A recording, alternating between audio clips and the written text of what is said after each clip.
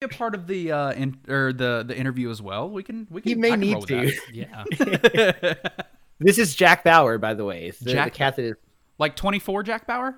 Yes, named after the character. That's all. That was one of my dad's favorite TV shows, like of all time.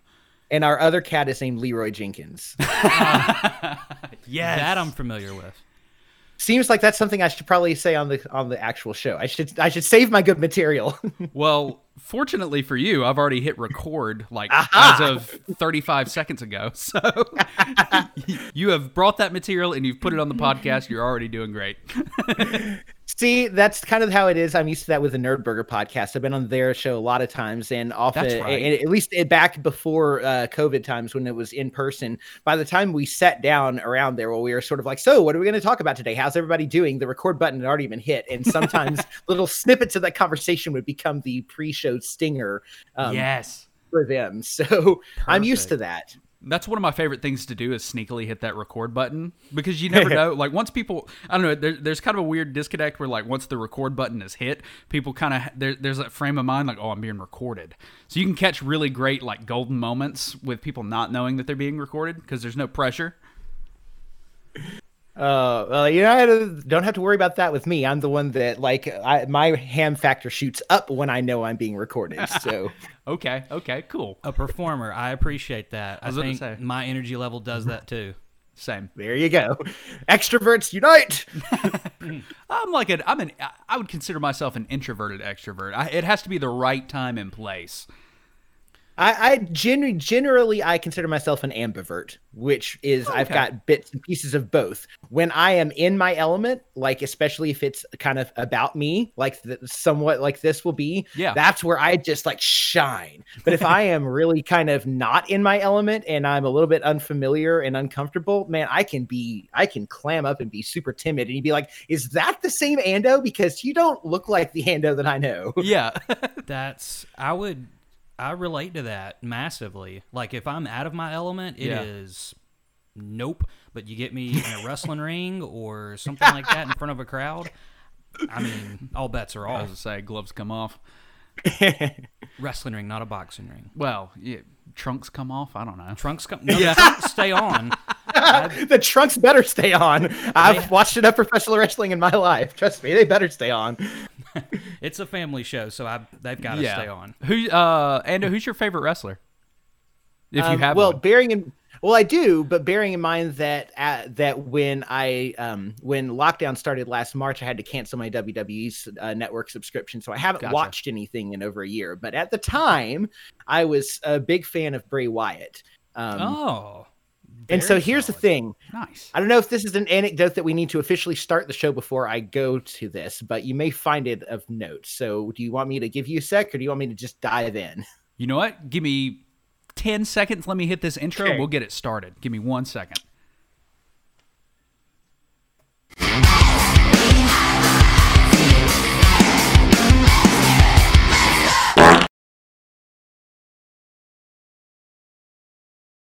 Hey. Salutations, good people. Welcome to the CS Podcast, where we create stuff, or if you're Trey, create shit. And today, we are back in the saddle. We've got our hands absolutely full with our second ever call-in guest. I was going to say, Ando. Ando, welcome. Thank you, everyone. I appreciate being here. It's great. I love being on podcasts. So great to be here trying a new one out. And I think is Ando our first ever return guest? I guess technically you could say it since we did feature him. I guess or feature them 2 weeks ago. Something like that, yeah. I was gonna say it's been 2 weeks since Ando. Yeah, we featured them. So Ando, I guess. Welcome to the show. Welcome back in a way. I don't sort of. At least now I can speak for myself, and you don't have to make assumptions about me. Exactly. There you go. So as you were saying before we hit that intro, we can dive into a little bit of wrestling talk, I suppose. Yeah, I had no idea coming on the show that there was going to be wrestling fan involved as well. So man, part of me that has unintentionally turned out to be a big part of the show. Yeah, that's Josh's wheelhouse. That he wrestles professionally indie. How would you independent professional wrestler? There we go. Thank you. Yeah.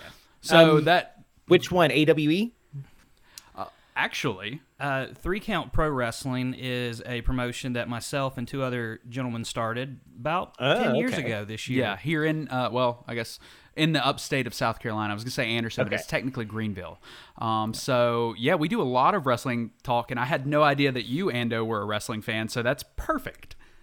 Yeah, I have been off and on a wrestling fan since right about when I got into college. I had a friend who introduced me to wrestling, which I knew it, about it a little bit, but I came from a very sheltered upbringing, and wrestling, it's not that it was seen as like a bad thing, but it was just like, it's a silly thing that we don't watch that in this household.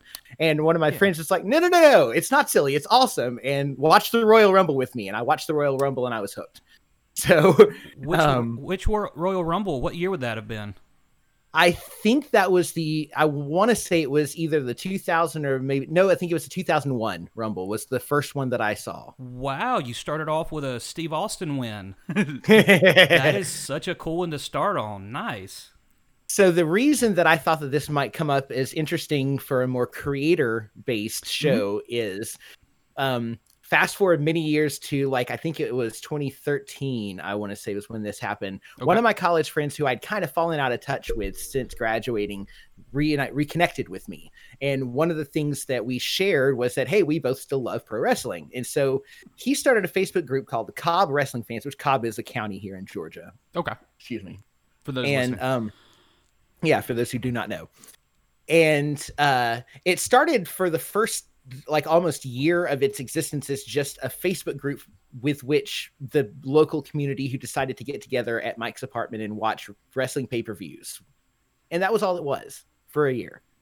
But we came back around to the following year's Royal Rumble, and we decided to have some fun with it. We had, Mike had this, one of those toy replica championship belts. Okay. And we decided that what we were going to do is make it a predictions championship. And we drew numbers because the Royal Rumble is a 30 entrant event. And so with a finite number of entrants and a finite number of people watching, we drew numbers, and whoever's chosen number came out as the winner of the Rumble won the championship belt. Oh, that's cool. And that in and of itself was cool and would have been cool. Except that my best friend won it. And I had been taking some pictures that night, and we did a fun little thing. This was back when Bray Wyatt, who I mentioned is my current favorite wrestler, was still kind of in his very much deep South Waylon Jennings persona. So he wore the Hawaiian shirt and khakis and a trilby and stuff. And it was all the sort of more deep South family type stuff. Well, I had a Hawaiian shirt on that night, and I had my trilby, and I actually decided to take some pictures as if I had smacked my friend in the back with a chair, like they do.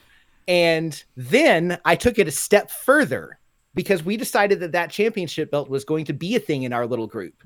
And it became the Cobb Wrestling Fans Predictions Championship. And we came up with a thing by which at the beginning of every pay-per-view, everyone who wanted to participate and essentially go for the belt would try to predict the outcomes of matches. And we scored them in a weighted way so that if it was a runaway, only one person predicted it correct, they'd get massive points. But if everybody got it right, it wasn't worth very much. And so basically in that weighted sort of way, whoever won got the belt. And I took it a step further for the very next pay-per-view, which was Fastlane that year. I cut a promo on my buddy and basically did it very Bray Wyatt style. My wife helped me set up our living room with a great big black sheet behind, and we set it up with creepy, eerie lighting. And I came in from off camera looking all shadowed and dim and talking all crazy like Bray Wyatt used to there, and walked off singing "He's Got the Whole World in His Hands" and stuff. And that just sort of started taking off. And before you knew it, people were creating personas and cutting promos on each other, all for this silly bit of gold-plated plastic. And my character sort of evolved from a follower of Bray Wyatt into this sort of cult leader of his own, and I started gathering people into my little cult family. And I even devised an entrance theme for myself based off a Guano Ape song I like. That I know, right? And so I became this Ando Wyatt character, and there's pictures of that. There are pictures of me on Facebook, and I even still have the video files I created that I posted on our groups of my little creepy promos that I would make. And boy, howdy, when I won the championship belt, I played that up too. I was going to ask if you still had these videos, so I'm extremely excited to hear that you still have those. You can't see it right now, but I've been grinning this whole time because I'm eating this absolutely up. Talk about creativity. Like, right. I love that. I had no idea. So Ando and I have met at AndoCon, and so I don't know a whole lot of Ando's backstory, and so to hear that story is incredible. Like, I never do that. So this is going to be a fun episode. We are just getting started. We're already having fun. So the only thing I ever did, the biggest thing I ever did, other than like me and this other person, whoever lost, like evens and odds, just had to take 5 shots really, really fast of liquor. But other than that, myself and the training school students, I think 5 or 6 of them that I helped train, we all watched the Royal Rumble in my house, and we all drew numbers, and whoever won got to give everybody in the group a chop, just a big chop to the chest. And we had a couple females in the group, so they were up for that as well. Yeah. And everybody got chopped by, I think it was, Little Jake won. Jacob Alexander, former guest on the show. So that is taking it to an insane level. That is amazing to hear. How fun. Because of the things that I started doing, other people got ideas and stepped up their game to match me. And my buddy and one of his other close friends, over the course of a couple of months, set up this really complicated storyline that he posted where my friend had made it look like his apartment, that where we went and watched the shows and stuff had been broken into and ransacked by someone who knew about our group. And like Mike had posted a video of him going through, showing things, like everything thrown onto the floor. And then there were like pictures from the group printed out with our eyes X'd out and weird things circled on it and stuff, put on his bathroom mirror, and like in lipstick it written with like, you'll be humbled, things like that kind of stuff. And it ended up being he was in on it the whole time with and my wife was in on it too, in order to introduce another character to be my rival, the Punk Rock Punisher. It was so much fun. Do y'all still like keep up with that, or is that kind of faded away? The Cobb Wrestling Fans group still exists. I just don't go to it anymore. But gotcha. I also think they've toned down the all of the promo kayfabe type stuff. Like, I don't want to make it sound like I was the main one doing it, but when I stopped going, I think that some of the people didn't really do as much, and that's so. Well, as long as I've known you've been very much a storyteller. So I could definitely see. With you stepping back from the group, there being a little bit of a lull in storytelling moments in your promos and stuff like that. I could definitely see that. Not to say that you were the driving force or anything like that, but I could definitely see from an outside perspective and knowing you how that could be the case. And if you've never seen a Bray Wyatt promo, Trey, is he the Fiend? He is the Fiend. Yes, my brother's really into the Fiend, so I've seen that side of it. Go ahead, Ando. I was just going to note also my favorite female wrestler is Alexa Bliss, and since she's now allied with him, it's like my 2 favorites are together. This is perfect. It's got to be a dream come true for She's you. We watched what did we watch? We watched Royal Rumble this year. She's like a I don't want to say Harley Quinn, but like a bubble gum pop. She used to be pretty much a takeoff on Harley Quinn. That was one of her personas for a while. Oh, okay. That sounds familiar. Like I said, so Josh is more of the wrestling. I'm kind of getting the sneak peek into all of that through Josh and being with him. So I'm still learning.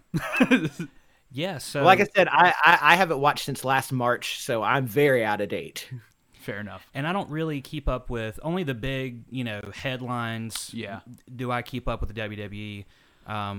So yeah, I'm just as out of touch as anybody on this podcast right now when it comes to current stuff. But no, Trey, I've got to show you old Bray Wyatt promos when he started the Wyatt family, and all the creativity, just the brilliance that went into it. It so reminds me of entertaining. like a Jackson Sane. Did he pull any kind of like inspiration from Bray Wyatt? So Jackson Sane would be more like a monster. Okay, I was just curious. Bray Wyatt's more of like a cult leader. Okay. During this era, he was more At that point. at that point. Okay. Yeah. I'm just curious. If anything, I'm more Bray Wyatt with my drink the Kool-Aid type your thing. Hearts and minds. Yeah. So Well, I like that. That was a cool little delightful, yeah. side tour. Was down not into expecting WWE. that. Yeah.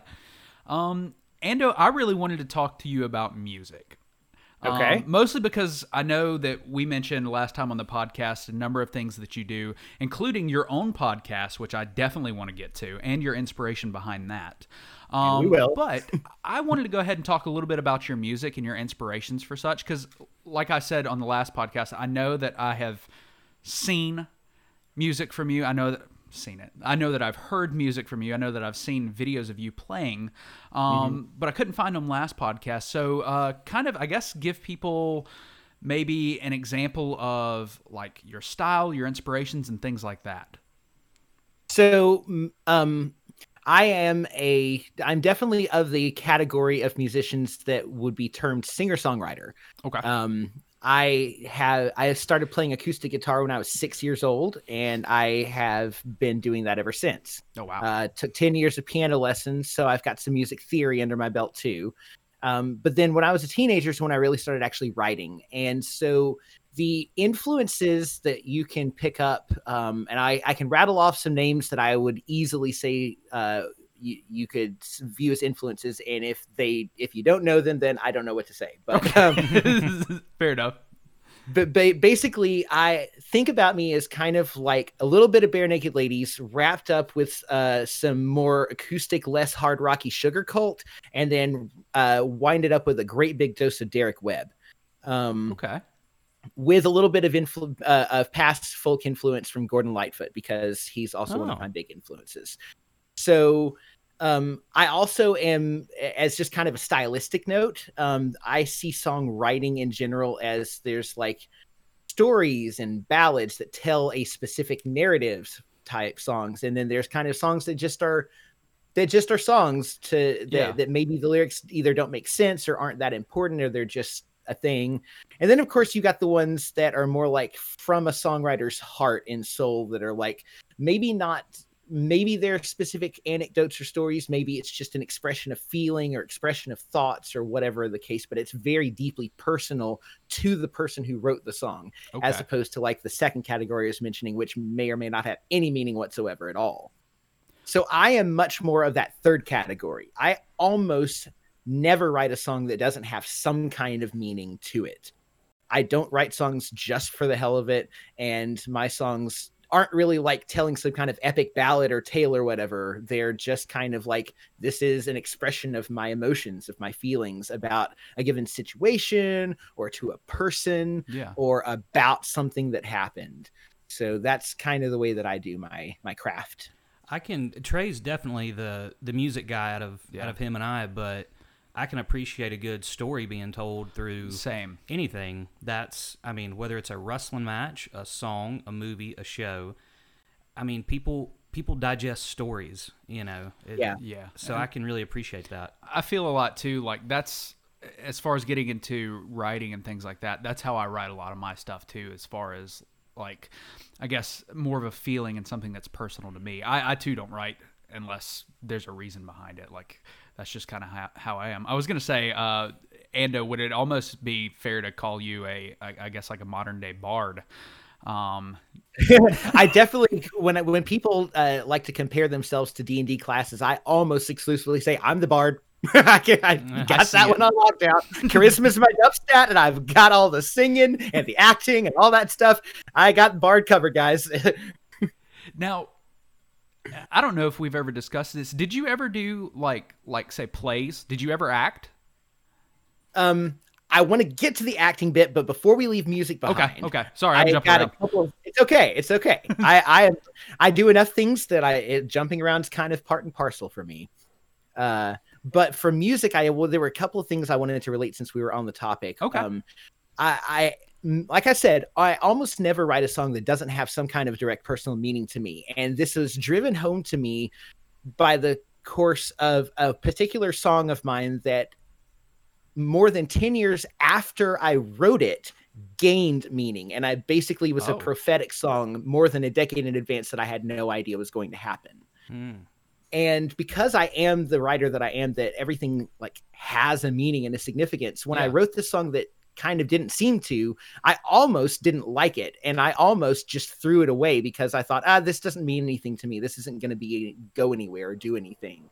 But I played it for my best friend at the time over the phone. And he's like, if you throw that song away, you're an idiot. You have got to keep that song in your repertoire. That's the best song you've written yet. And I'm like, dude, it doesn't mean anything. It has no the lyrics are empty. They're meaningless. He's like, maybe to you, maybe to you now, but other people like it. And it consistently for years, people said that was their favorite song of mine. And I never understood why, because it didn't mean anything.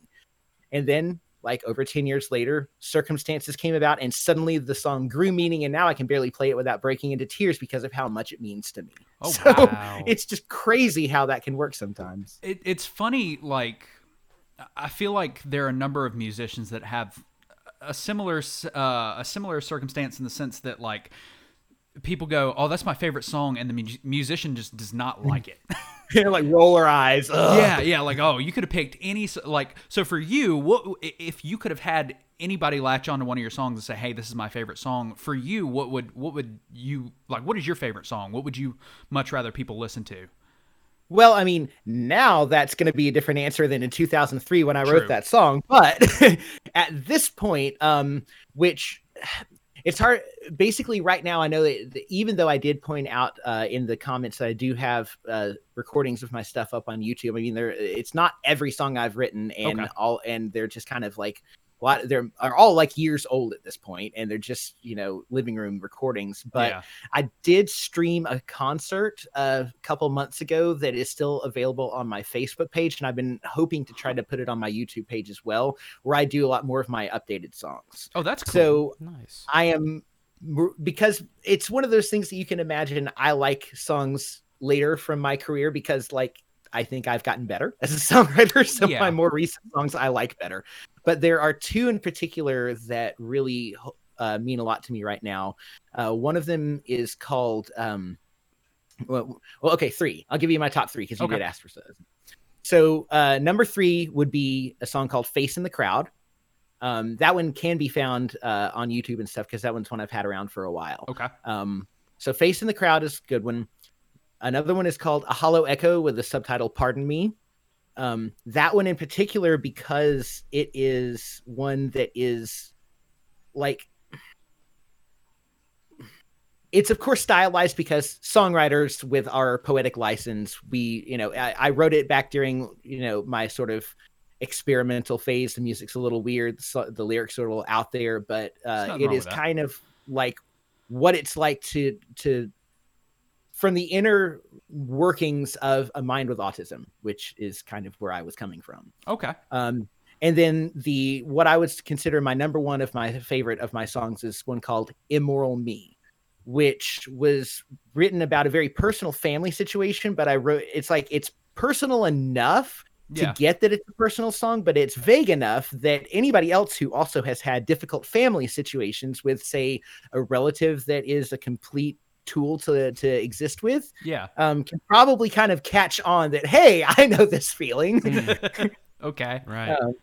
And so it kind of also represents, I think, some of my best musical songwriting work as well. So that's why I would call that one about my favorite. Well, very cool. I would love to, at some point, maybe down the road on another episode, take kind of I don't know. I think it would be fun to do kind of a deep dive into some of your songs just to get.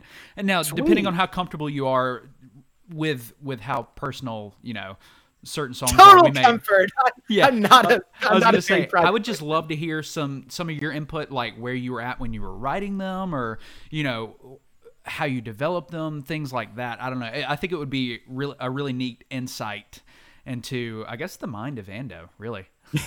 Well, what I could do, so again, we can do this in a future appearance, but I could always, when if I'm at a place not in an apartment that I can't really play music in, but I could try to set it up such that I could maybe even play part to, all of a couple of the songs there, kind of as a quote unquote live thing. Yeah, that would be awesome. Over the call, and then explain, here's where I was when writing this song or whatever. Oh, that would be cool. Gold. Yes.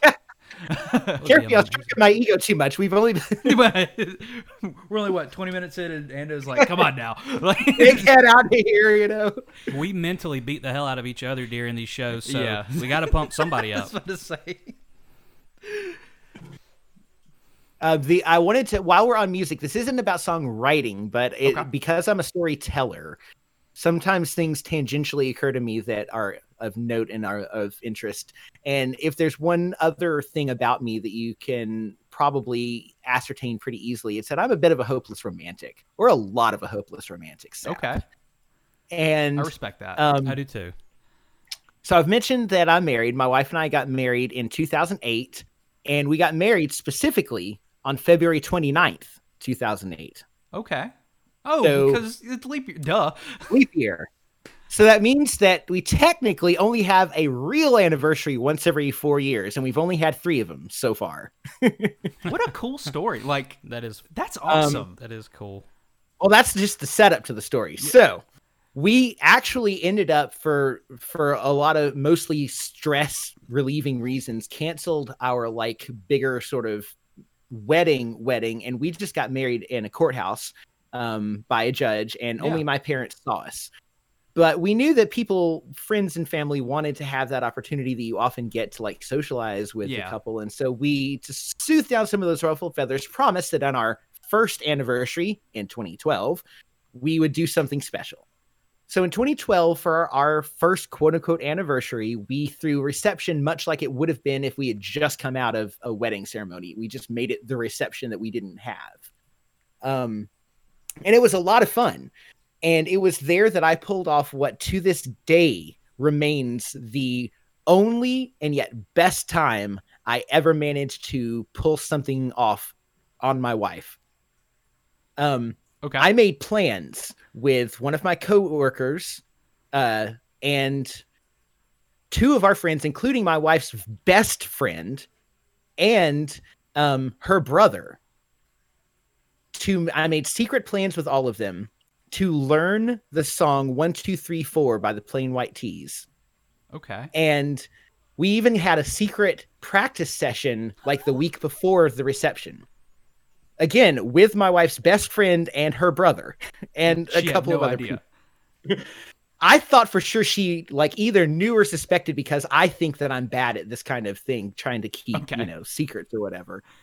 But we get to the appropriate point that I had planned out with my friend who was the DJ for the event. And we get to that point. We've smuggled secretly my guitar that she didn't even know. One of my friends smuggled it to the place where we were. Her friend drags her off to the bathroom, citing that her hair and makeup need adjusting.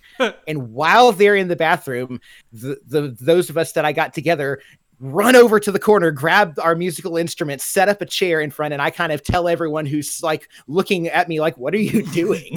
They're like, excuse me, I'm about to pull a secret off on my wife. Just bear with me here, okay?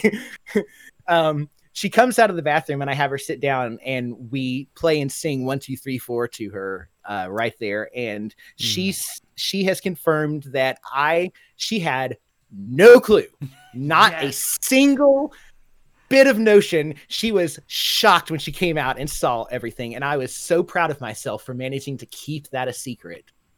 Well done. And of course, it was a really cute moment, as you can imagine. Yeah, that was my first. Yeah, it was all.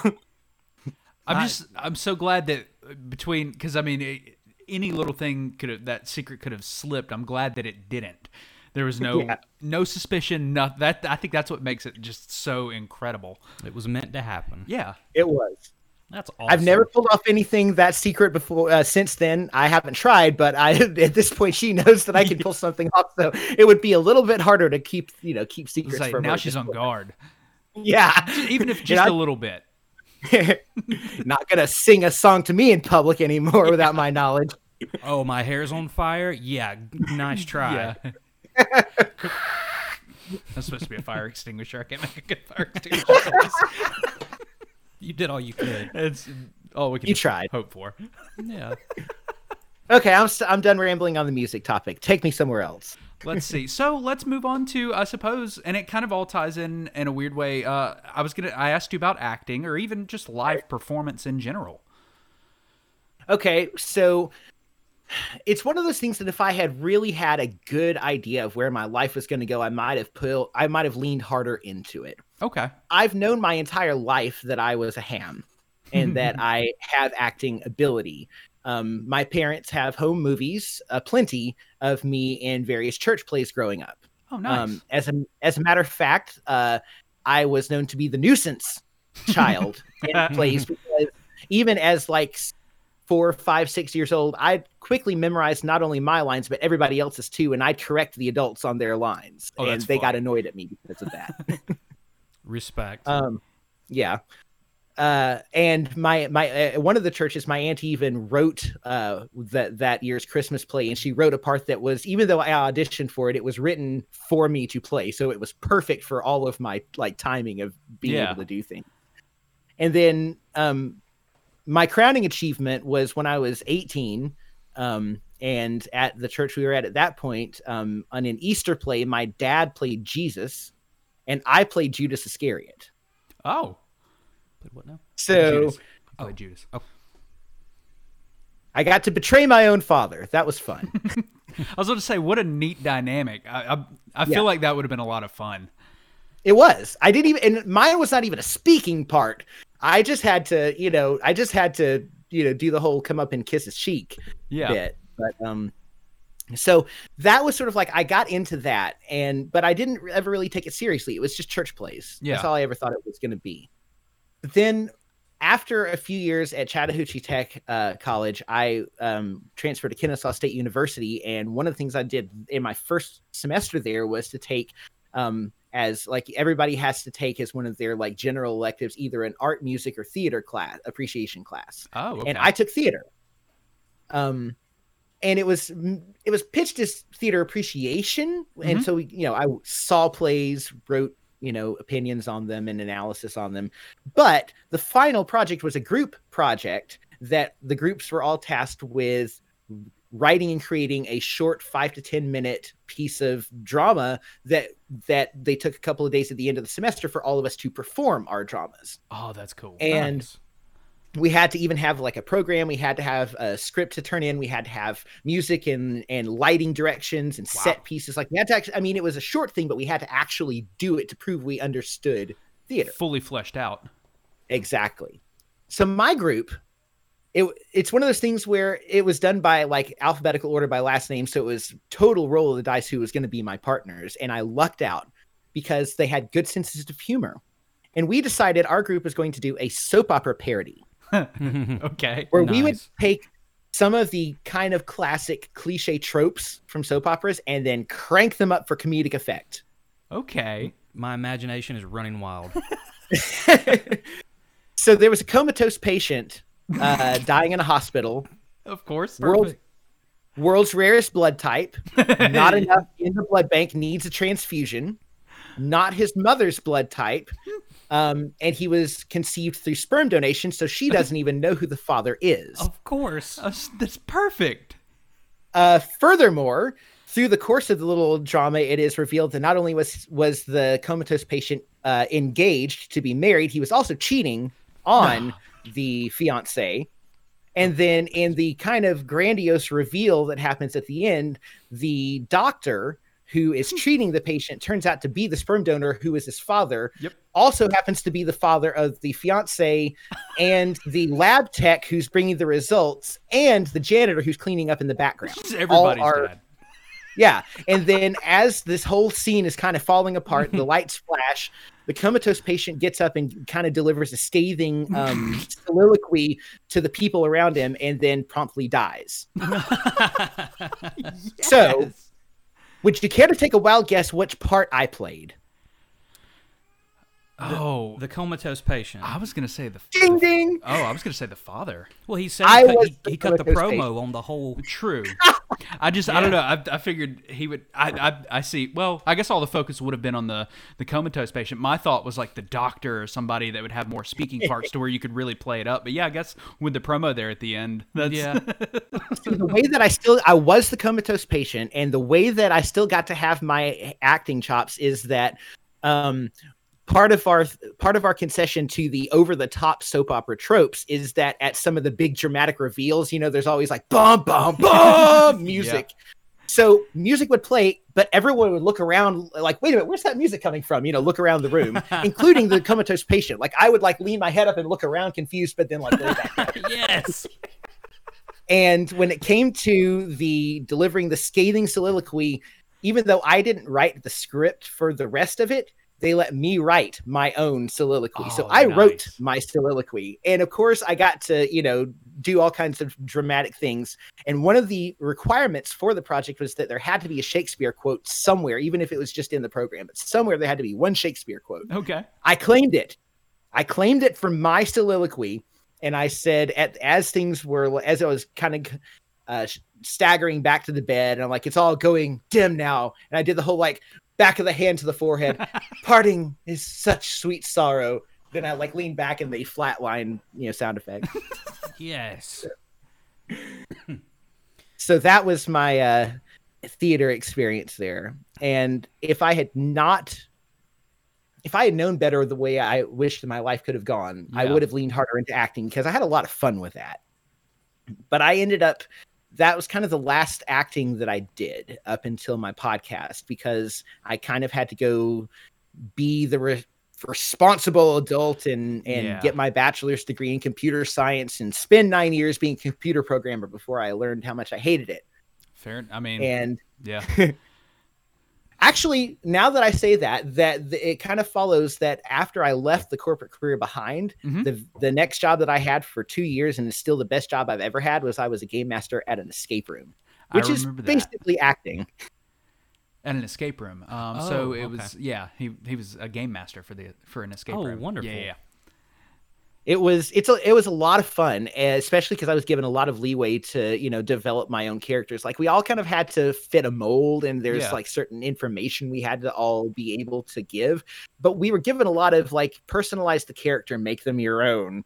So I had like special names for all of my characters, and I developed like, even though the customers would never, ever, ever possibly know this, I wrote like 3-4 paragraph backstories of all of my GM characters. They had history. That's fascinating. I was going to say, talk about developing a character just to make it more real to you, and to be able to make it more real to those that are I guess partaking in the game, or in the know. Will. Yeah, that's pretty cool. You said you did that for 2 years. Yep, I did that for 2 years. Nice. And that's still my favorite job I've ever had. I could see that. That seems like it would be a fun job. I've only been to one escape room, but it was a blast, and I would love to go back. So, like, I could just imagine like working at one and being behind the scenes and like, I don't know, being able to run that.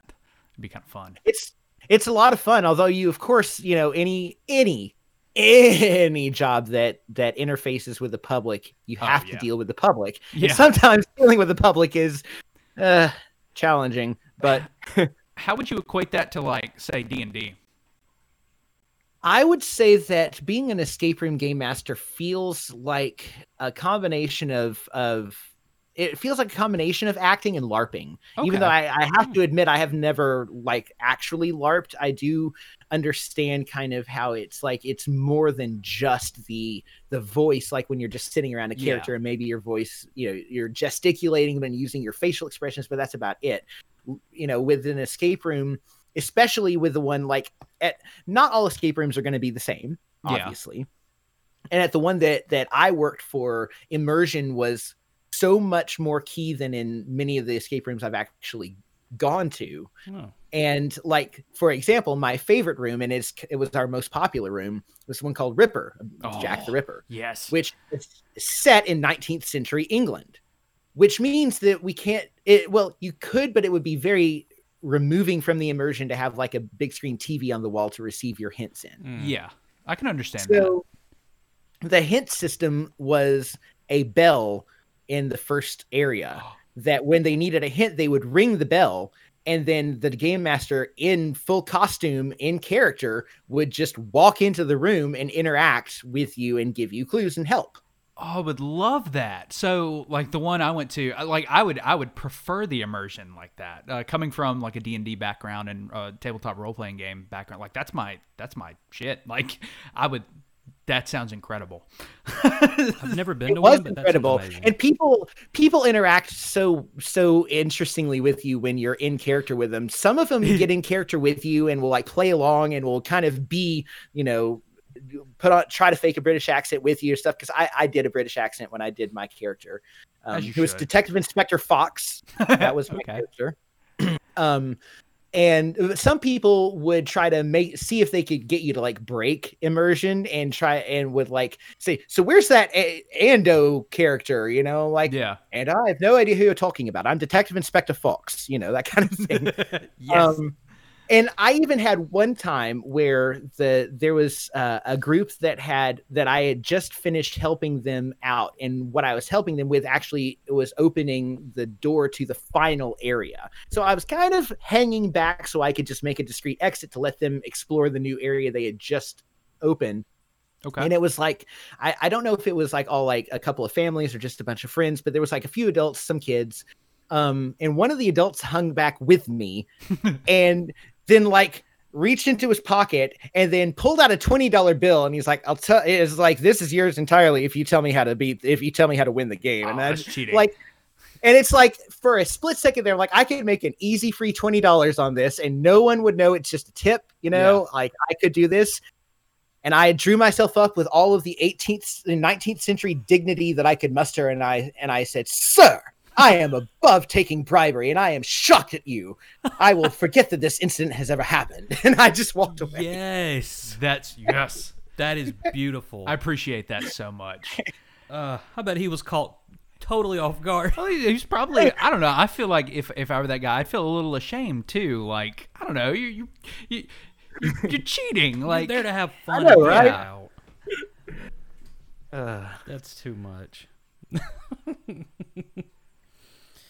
Yeah, I've never been to an escape room. I'm gonna have to. We'll have to do one day. Maybe for the podcast. Yeah, we'll do it. That'd be a blast.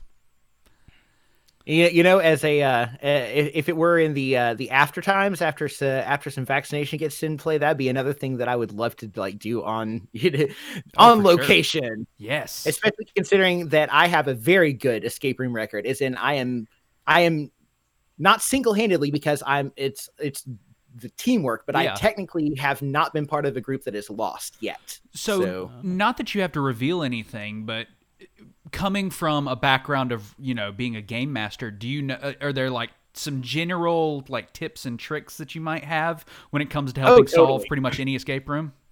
Oh, totally. And I mean, there's articles about this kind of thing too. And it's been actually a while since I, have been part of that industry. Yeah. So I may be a little rusty, but some good general tips are that are hints do not penalize you. Do not be that, we shouldn't try to use hints. Use your hints. It's a good tip. They're the only thing that are keeping the timer from being a big deal are the hints. Yeah. Use them. If you're stuck on something and spinning your wheels for more than like 2 minutes, use a hint. Okay.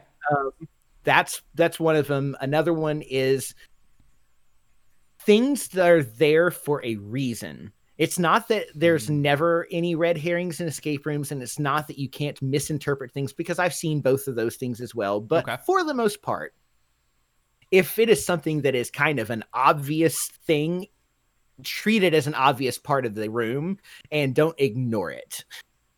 Because I've seen that happen all too commonly as well. It's like, ignoring things that are very clearly a piece of the puzzle somehow, even if it's just Occam's razor. Yeah, seriously. Yeah. And the other thing that I would say is that an important thing is that not everybody needs to do everything. Division of labor is important, and it's kind of important to also, as you gain access to a new area of the room, or like open a box or a drawer, or basically get access to something that was previously closed off and locked. Mm-hmm. Look at everything you just got. Because the thing that you have to do when you first enter the room is find your entry point, because most escape rooms are somewhat linear. There are puzzles that you have to beat before you can beat other puzzles. And if you're spinning your wheels on a puzzle that you need 5 clues to solve, and you've only gotten 3 of them, you cannot solve it. And trying to skip it and solve it early is not going to help you. Being clever and trying to outsmart the people who designed the room is only going to lead to further confusion later in the room when you're missing something that you could have learned earlier. That's so basically, great tip.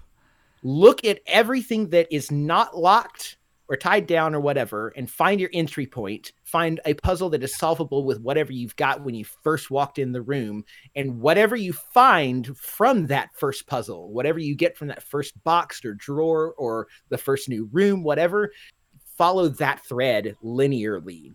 Okay. And then, like, the last of the sort of general hints that I'll give you here is, rather than trying to take a lock and saying, hey, I found a padlock that takes 4 digits. Let's look for a 4-digit number. There's 4-digit numbers everywhere, and none of them are going to be relevant except for one of them. Oh, wow. Okay. Rather, find clues, solve puzzles, get an answer to something, then find where that something goes. Because if you've got all that you need to solve a puzzle and it gives you a 3-digit code, now you know I'm looking for a 3-digit combination padlock somewhere. You know, look for what you're given. Don't take something that you don't know how to solve it yet and just try and intuit the answer. The clues will come to you if you do it in the right order.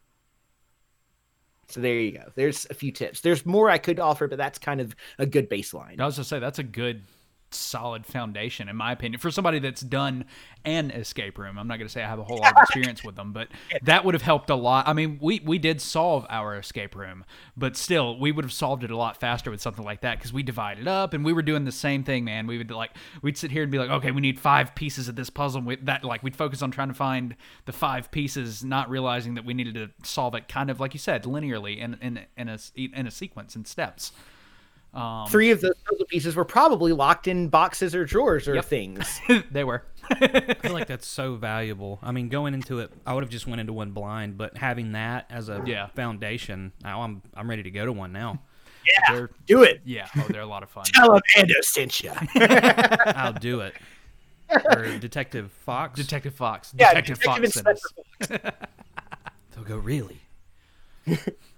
So, Josh, I believe you wanted to expound a little bit upon AndoCon. Yes, I am fascinated. Ever since Trey told me about AndoCon, I want to know what happened. What happened when you and Trey met up, and how AndoCon started, what the inspiration for it was, how you were able to pull that off. Because I've got no clue. Trey was there. I would like to hear more about that. Sorry. See, the two of you just keep asking these nice, beautiful, open-ended questions, and it's like this entire episode is going to be me talking, which is like, I'm okay with it, but you should know what you're got you here for. Into. Okay, so I will try to take this epic length story down to something that is less epic in length, because the origins of AndoCon go back to when I was in college. Okay. All right. Really, depending on how you look at it, they go back to my childhood, because AndoCon started because I am a gamer. That's really what it boils down to. And my family and I did get started on your standard that you'd expect from most people. I'm a child of the 80s and 90s, so like I played my Monopoly and Clue and Scrabble, and I'm not sure if Triominoes is one you've heard of, but that's one my family liked to play. I'm not familiar. But anyway, Triominoes, like dominoes. Yeah, yes, except that the pieces are triangles and they have numbers on 3 sides. Okay. Yeah. So I got started with those kinds of things, and when I was in college, when I started getting exposed to what I now call gateway games. That's where Shay Geek and Munchkin and Apples to Apples and Blocus. Those are some of the ones that I got my start on back in college. When I was facing down graduation, I was depressed because I had so many friends, and my social life in college was I was the person that was known for always wearing Hawaiian shirts, unless it was winter, then I was wearing hoodies. Okay. And when I would walk into the room, people would shout my name in excitement because I brought the board games. Okay, nice. And I was popular for being the one that introduced people in the student center to board games, and people had a lot of fun with my games.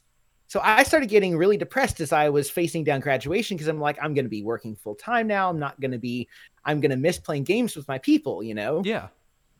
So the fiance, now wife, and I made our attempts to mitigate that a bit by throwing parties at our apartment after I graduated and got settled in, and would have all day Saturday people would come over and play games at the apartment. Felt a lot like the old student center days. It was a lot of fun. Okay. It is relevant to note my first full-time job was working for Allstate Insurance Company. Okay. I again, programmer, not insurance agent. Yeah. And I worked in the Southeast Regional Office, which takes care of Georgia, Alabama, and North and South Carolina. And that's really all that I was involved in. And all I was doing was working on websites for like the employees and sales leaders, not even the agents. But as it happens, of course, you do get to interact with people from other regions. And I made friends with a developer from the New York regional office and someone from the Northwest regional office who lived in Seattle. Okay. Who also were both gamer geeks like me. And just as a joke one time, I invited the guy from New York to come down to a gaming party that we were throwing. I didn't think he'd do it because New York to Atlanta. Come on. He did it. Oh, wow. He and his girlfriend drove like 16 hours or whatever. God. In a single day, drove from New York to Atlanta to stay with us for a few days to play games with us at our party. And we all had a great time. That's so cool. Yeah, we had a wonderful time. And after that particular day, he had told me that the guy from the Northwest Regional Office might also be interested sometime in coming in for a gaming party. So there was a particular weekend that we had planned a 2-day gaming party. That one of my friends was going to host one day at his apartment, and then the next day was going to be at my apartment. And again, still thinking that it was not going to happen, I invited both Chris and Seth from New York and Washington State. Said, hey, this is the date. It's a couple months away. They booked flights. Oh, wow. I went to the airport and picked them up.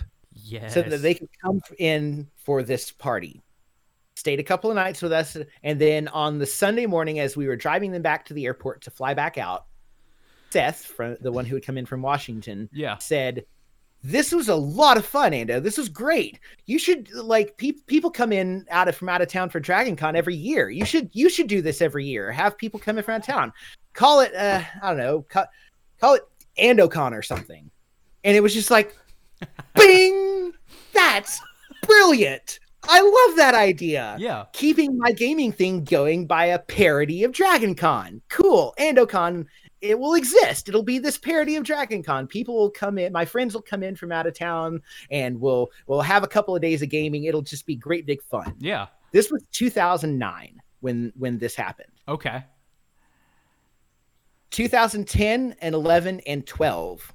One of our parties, because we threw multiple parties every year, and this was helped once we moved out of an apartment into a house. That was made a lot easier. That would imagine, yeah.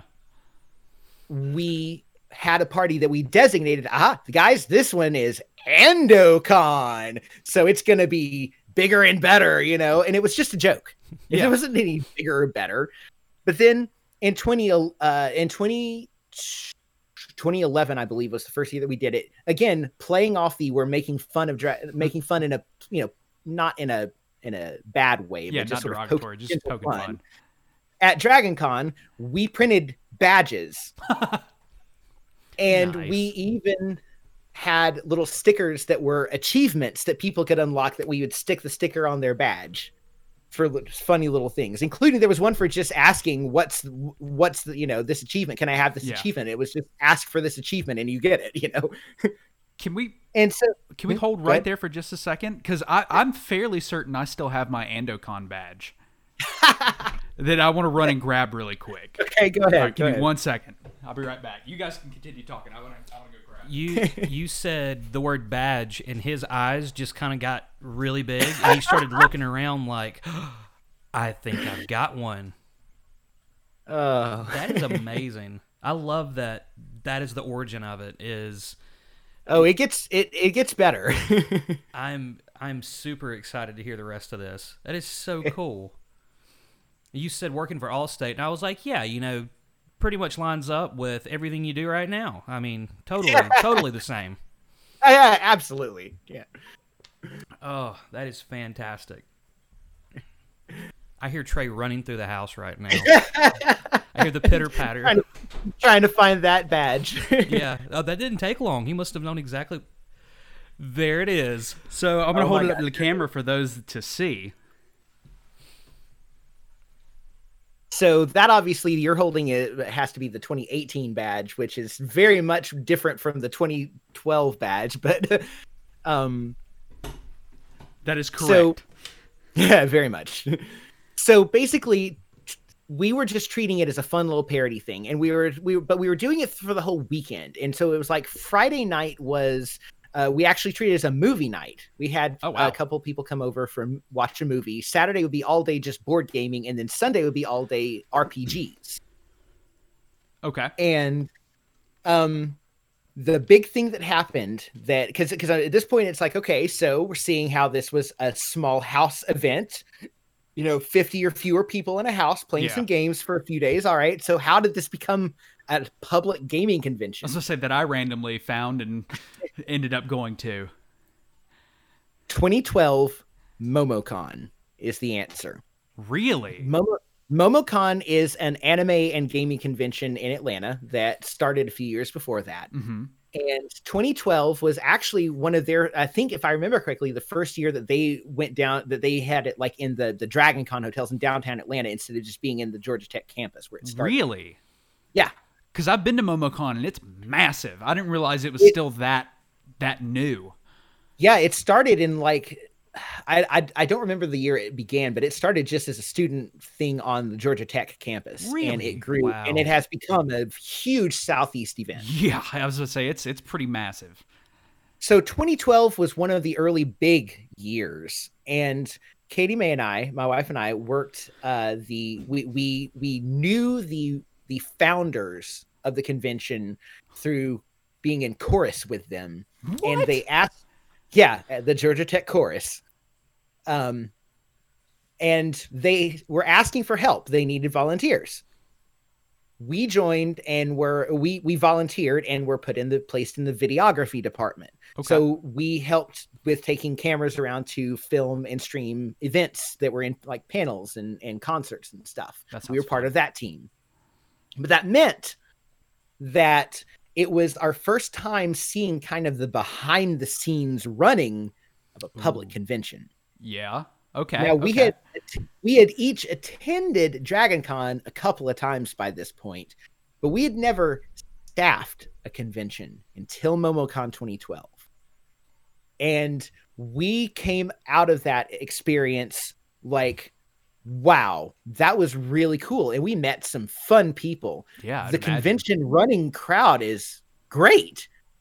And then I just sort of like looked at her. Literally, we're like walking down the sidewalk in downtown Atlanta towards the parking lot, leaving MomoCon for the last time in 2012. And I'm like, so I've got this crazy idea. Hear me out. AndoCon. Right now, it's just this private little parody of Dragon Con in our house. What if we made it a public thing? Took it out of our home and opened it to anyone. Yeah. What if? And she's like, what if? Let's try it. Let's see what we can do.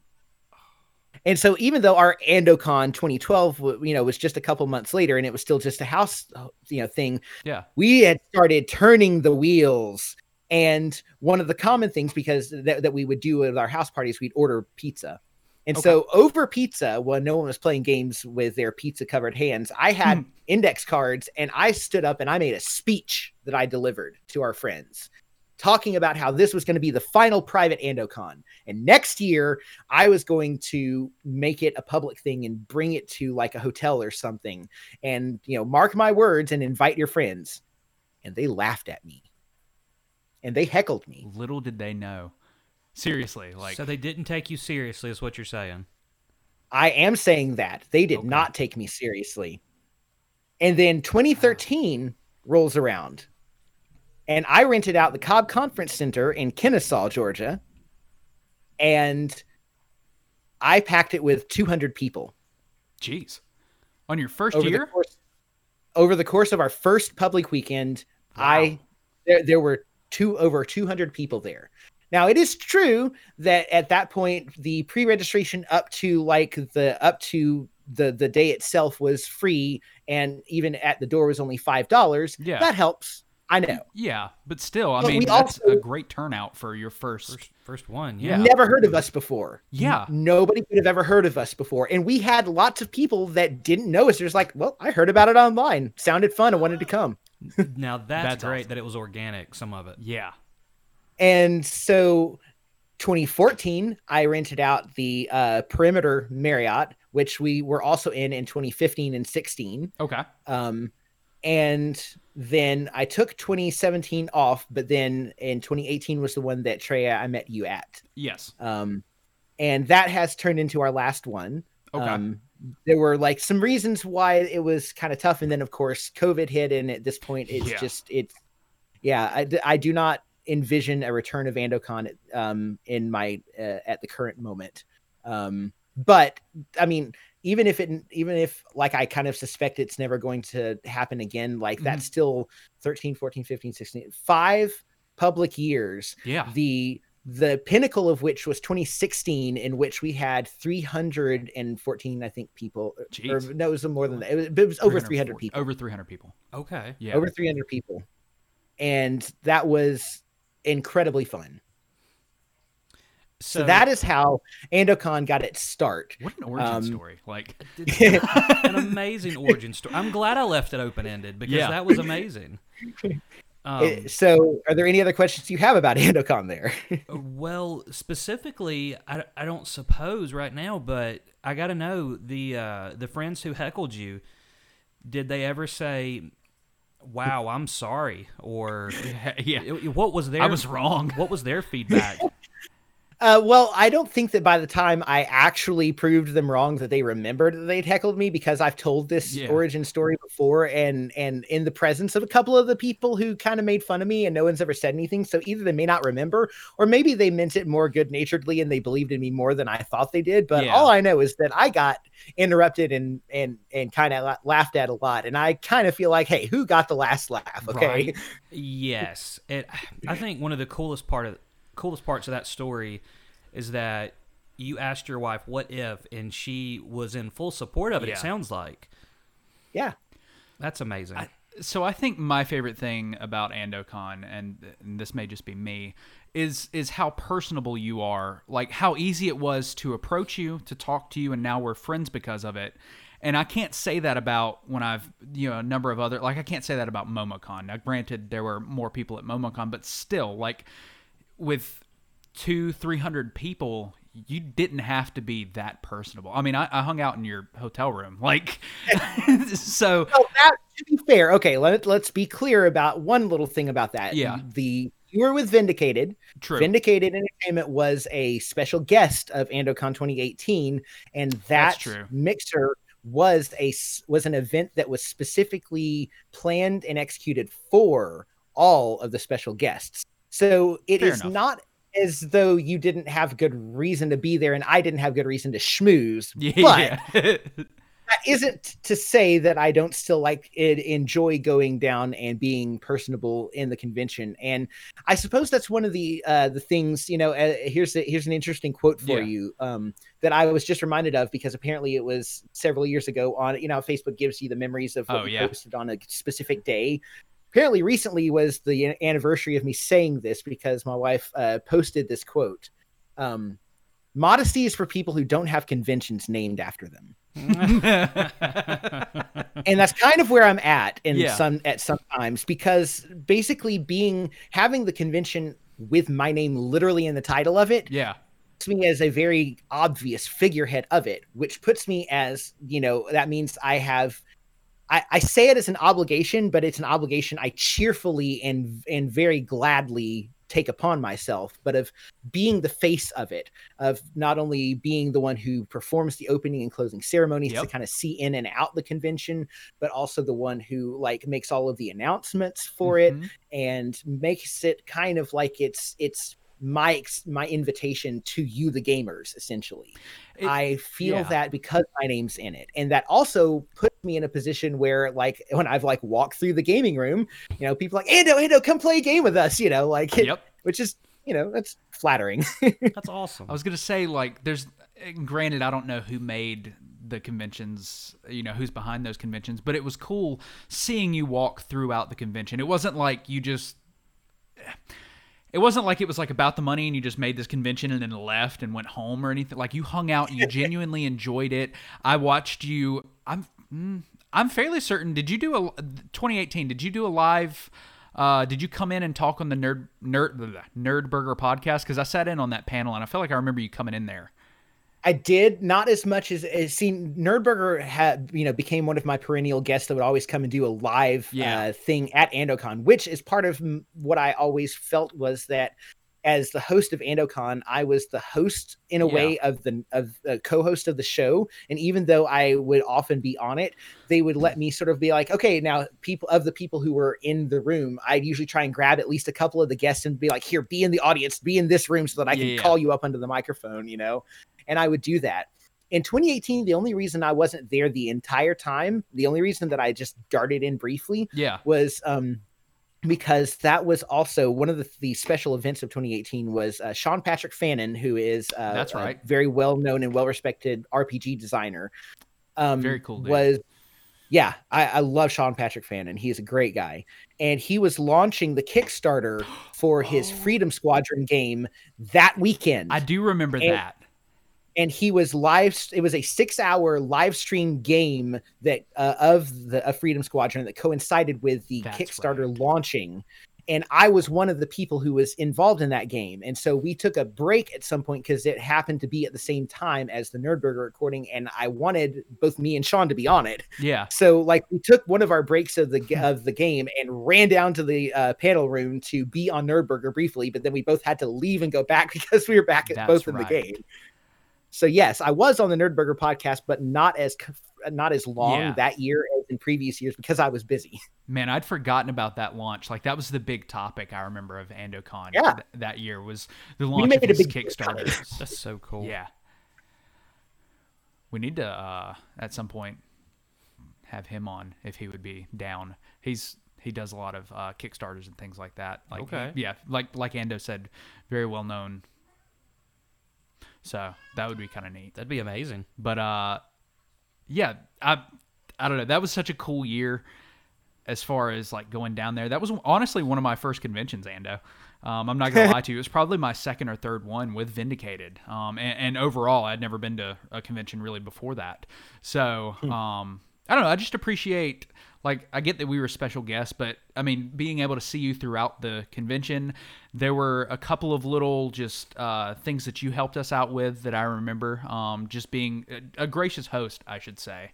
I'm very glad I got to meet you. I got to meet David Pendragon. He's another game designer. Gosh, I love David Pendragon. Yes. Oh, he's so funny.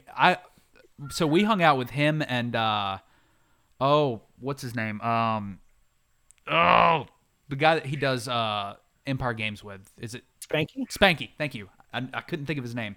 We hung out with them most of that weekend. Cool. Which Yeah, was I really remember cool. you guys were both of you. The Empire group and the Vindicated group were very tight knit during that, which was cool because I loved all of y'all, and I was like, group hug. Yes. It's a picture of our group hug. Yes, I think I had that as my cover photo on Facebook for quite a while. I did too. So I had such a huge grin on my face during that one.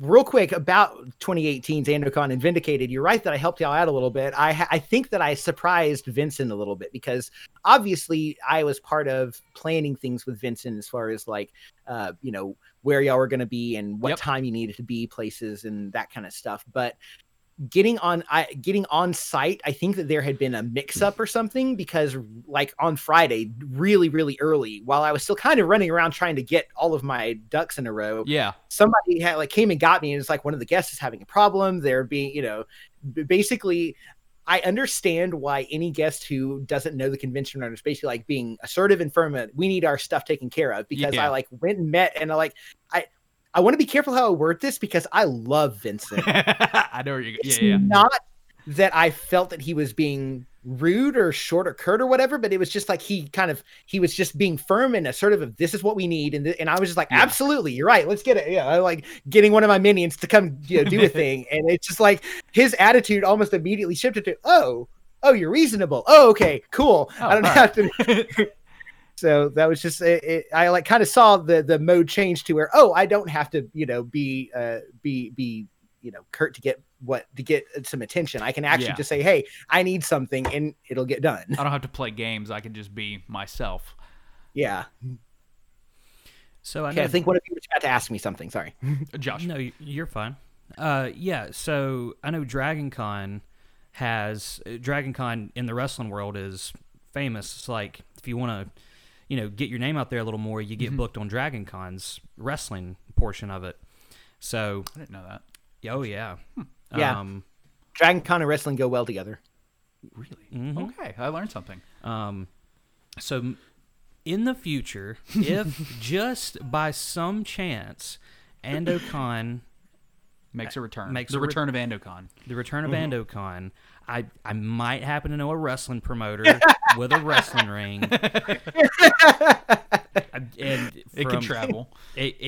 We are more than capable of traveling, and just throwing that out there. Just planting the seed. Just Irish whipping it into the ropes to see what happens, Irish whip it into the ropes. That's it. Love it. Well, that was the only question that I had was the convention. Well, you said before we, are done, you did want to also talk about the podcast too. So let's not. Yes. Yeah. I was just thinking about where we move to next, and yes, the podcast is the perfect next stepping stone, I think.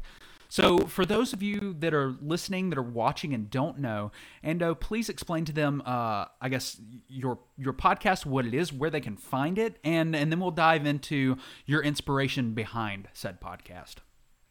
So my show, this is going to give, it's so easy for me to get off on tangents, and I will try not to make this one too long, but for the sake of understanding in this modern world, there's terminology of podcasts as an umbrella term. Yeah. Podcast can mean a lot of different things. And, everything from this, which is a more talky style interview podcast, to, tabletop play, game playing podcast, actual gameplay footage type stuff. And then there's what my show is, an audio drama. Yes. Basically, this is just like your old radio dramas from back in the days of like the 40s and 50s and stuff. We're going back to War of the Worlds type stuff. And it's a world that I have started to see more of, getting into it myself. And my show is called Shadows of a Dark Past. It is a drama that has supernatural creatures like vampires and witches and werewolves and ghosts and stuff. But the way I like to put it is much like Shaun of the Dead is sort of not really a zombie movie. It's a human movie that kind of happens to happen during a zombie apocalypse. Shadows of a Dark Past is a human story. It just kind of happens to involve some supernatural creatures along the way.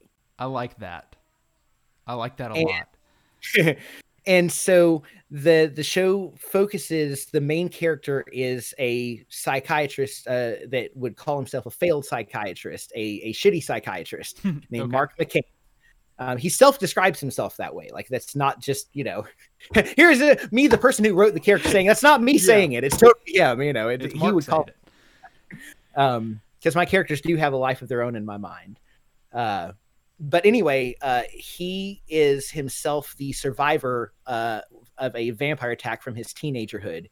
And the show begins as he comes to the shocking realization that there is likely a vampire loose now in his adult life there in the city that he lives in. Okay. And not only is there a vampire, but he also suspects that it is a member of the wealthy and influential family who are the descendants of the founders of the town, who are basically, your big, important celebrity status people who live and he suspects one of them is a vampire. Oh, okay. Nice. And so this is literally like first episode stuff. I'm not spoiling a thing. Okay. He That's goes, that's good. Even this is not a spoiler. Basically, he goes to confront this guy and finds out that he is, in fact, a vampire. But Mark's whole thing is he doesn't want to destroy this vampire because he is not convinced that vampires are inherently evil. Ooh. And he thinks that there is the possibility there's still some good in this vampire. And so he wants to interview him to learn about him, basically to find out, are you a threat? And what to do with that. Okay.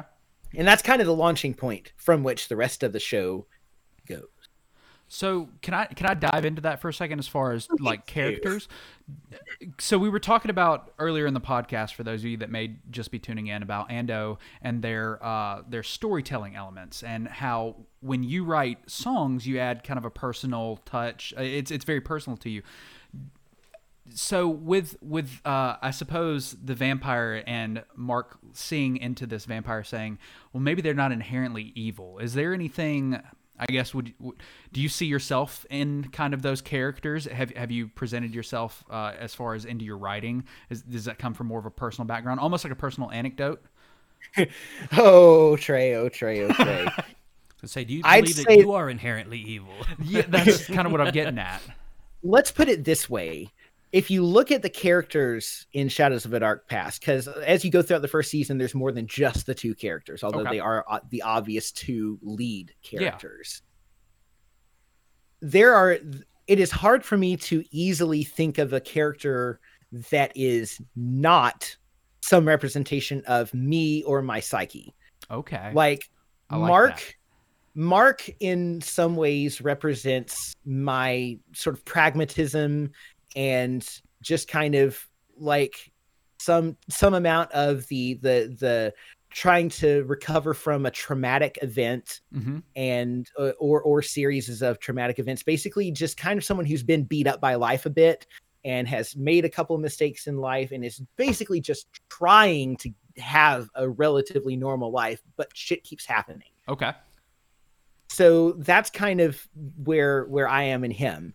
Andrew, the vampire, represents me more directly as sort of a personality-wise.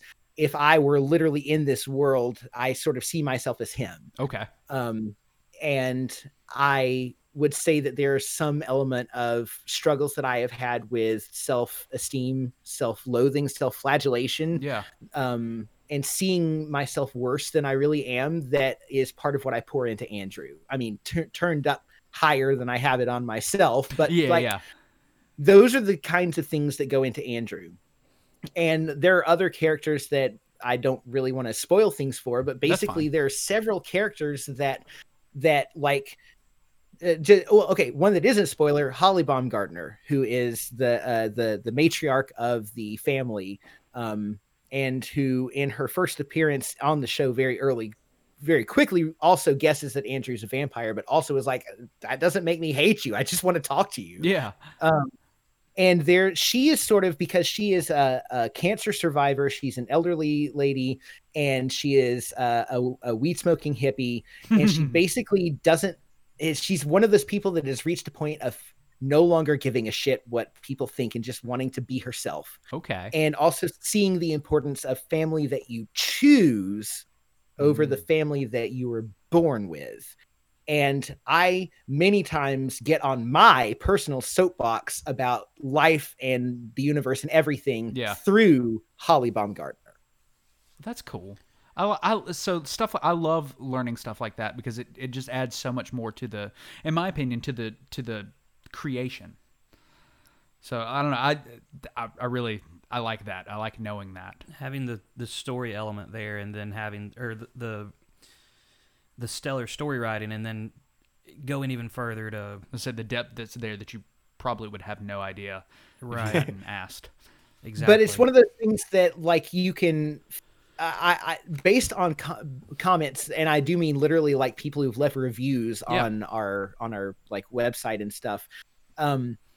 People see a depth of the characters. People have called out a richness and development of them, and I'd like to think that it is precisely because I am putting a lot of my own personal self and psyche and personality into these characters that's helping them. In addition to, of course, the amazing cast that I've got, like the actors who are with me span everything from complete amateurs who have never done any acting to people who actually have some decent credits under their belt, and in between. I was going to touch on the cast a little bit too, because I know it's not just you. How many cast members do you have? In the first season, there are a total, including me, of 9 characters voiced. And in the second season, which I'm working on, I have added 2 more characters that I cannot wait for people to hear because I love them. And the actors are all. It's so a little tease for those that there is a second season, so a little tease there. Oh, you did? Like I've tried to be pretty open about the fact that the second season's already gone through a table read and revisions. Oh, nice. We're more than half rehearsed, and I've even done some of the recording for it. It's just that between lockdown and some major depressive issues over the end of last year and earlier this year, I have not been moving as fast as I would have liked on it, but it is in motion. Okay. And Josh, what were you going to say? Slow motion.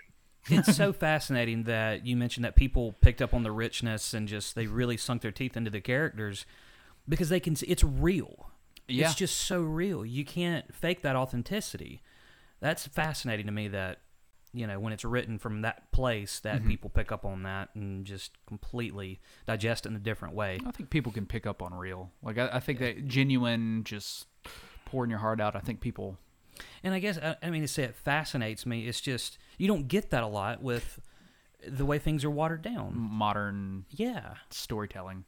Right. Yeah, I've had it definitely called out as being kind of retro, a little old school. People pointed back to like old school point and click adventures on PC. I'm like, ooh, I like the sound of that. That's neat. That's a cool compliment. I like that, Yeah, I like that one too. And so let me actually give you a little further insight as to why some of that comes across as real as it does, not only because of some of the things that I've added into the writing, but let me brag on the actor who voices Mark McCain, the main character. The actor's name is Carl Childers.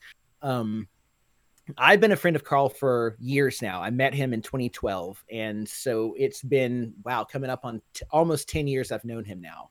Yeah. And he was one of my earliest supporters of Shadows of a Dark Past. He was one of the first people to say, I want to be part of this. I like this. I'm on board. And the first time after the table read, because once I cast everybody, we had a table read of the first season. I did some revisions to the script. Yeah. And then we entered rehearsal mode. And the first time that I went to Carl's house for our first rehearsal session to cover some of our Mark Andrew scenes, I walked in the front door when he opened it, and he immediately starts talking about his sister and about his parents. And he's talking about them with a note of sadness and tragedy in his voice and kind of past tense. And then he points to this small table in the entryway of his house where there's these candles. Yeah. And he's talking about the memorial. And I'm thinking, wow, have I managed to cast someone who's so close to his character? He's even got this, until I heard him say a name. And I realized, no, he's in character right now. What? I walked in the door. He was already in character. Just just being very all of a sudden I can't the word escapes me, but improving. He was just completely improving in character, and he didn't even, and it took me a second to pick up on it. That's because awesome. He was so into it. And there were hours that he and I spent dissecting scenes that we had together of, all right, now this interchange that we've got, the energy is changing here because now I'm trying to get something from you and you're like trying to keep it from me. So I got to come at you and you've got to kind of speed up and be defensive of me. Like, we worked through these things over and over again. And so when you hear the two of us interacting, it is so rehearsed that it feels natural. Okay. That's cool. Yeah. What dedication. Yeah, really.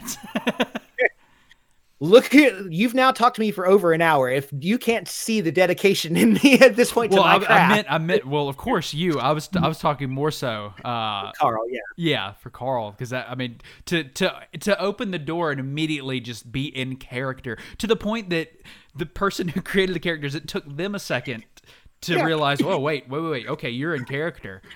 Yeah. That's awesome. Yeah, dedication to guts. That's like, I'm just gonna jump right into it. Yeah. I'm just gonna... That's so cool. So you asked. Oh, sorry. Go ahead. Oh, I was gonna start lead into your inspirations for the podcast. That may have been where you were going. It wasn't. That's better than where I was going. Oh, okay. So last time that y'all talked about me a couple weeks ago, this is part of what I was like. I want to be able to speak more directly to. Okay. We're correct about the inspirations. It is not in the Dark Shadows universe. It is not. Okay. The old TV show Dark Shadows. It was a daily supernatural gothic soap opera that ran from 1966 to 1971. And I have it, as I said, it was daily. There were over 1,200 episodes. Oh my God. I've seen them all. Wow. I got into it when I was a teenager because my mom used to watch it when she was younger, and I was homeschooled from 4th grade through 12th. And when she started picking up the reruns on Sci-Fi Channel when I was a teenager, I started hearing this stuff coming from downstairs. And I'm like, what are you watching, Mom? And she's like, this is Dark Shadows. This is a cheesy show from when I was a kid. It's weird, but you might like it. Here, watch it with me. And I just got hooked.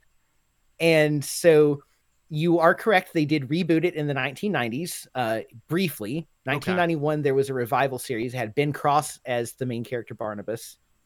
It was actually kind of a star-studded cast on that one, but it was canceled after only like 12, 13 episodes. Oh, well, a damn shame. Okay. It's a really good show. I've of course seen all of that multiple times. There's some standalone movies from the 70s, and then of course in 2012. Burton and Johnny Depp made an abomination that they called Dark Shadows. I was wondering your take on it. The characters are named the same as characters from Dark Shadows, and some of the things are it's really not Dark Shadows. Anyway, the origin of Shadows of a Dark Past. See, I'm giving you, this is your third origin story for the day. The origins of Shadows of a Dark Past came from when I was a teenager watching Dark Shadows with Mom. Okay. I started having this idea of what if during the time period where the vampire Barnabas Collins was released from his coffin in 1897, what if he bit somebody, thought he killed them, didn't know they actually became a vampire too. They got depressed and kind of removed themselves from the Dark Shadows like timeline till the show was over so that I wouldn't run into any conflicts with any of the existing characters. Okay. But at some point in the future timeline of this show, what if that vampire came back to the Collins home and basically tried to do the same thing Barnabas did and ingratiate himself as a family member? And so I wrote what amounted to a 300-page fan fiction set in the Dark Shadows universe that was called Shadows of a Dark Past. Oh, that's cool. And yeah. Okay. And it had Mark McCain, Andrew, although it was Andrew Collins, not Clayton. Basically, some of the names, some of the characters you might recognize the origins of. Some of them I changed or removed or whatever. Okay. But it was in the Dark Shadows universe, so you could count it as a fan fiction. And like I said, 55 chapters, 300 pages long. throughout my life, I would go back periodically and reread portions of it. And the older I got and the more life experience I got, the more cringy I found my story. Okay. And I kept thinking to myself, I can do better now. I can do better now. I'm a better writer. I've got more life experience under my belt. I can do better now. And somewhere in late 2016, early 2017, I was trying to think how I could even approach rewriting a 300-page long story. Yeah. That was about the time that Katie Mae and I started getting into listening to audio dramas. And it hit me in much the same way that the AndoCon idea hit me. That same like light bulb moment. Yeah. Oh my God, I could do it as a podcast. And I was so excited by that within the next couple of days, I'd written a proof of concept of the first episode, which if you've listened to the first episode of the actual, what I released as Shadows of a Dark Past, you know, the first half of the first episode is Mark McCain drunkenly rambling. Yeah. The first episode in my original proof of concept was an entire episode of nothing but him rambling and telling more of his origin story in the process of doing so. Okay. And it was all in the Dark Shadows universe. And I wrote 9 episodes in the Dark Shadows universe until I started getting the feedback from some of the people who I was starting to get involved in the project that maybe you might want to not have it in the Dark Shadows universe, you know, just in case the rights holders might have something to say about that. That's a good And point. I was all prepared saying, oh, no. I want this to be officially sanctioned. I will ask permission. I will contact the rights holders. I will do it right. And I got the feedback of, you could, and you may even get it.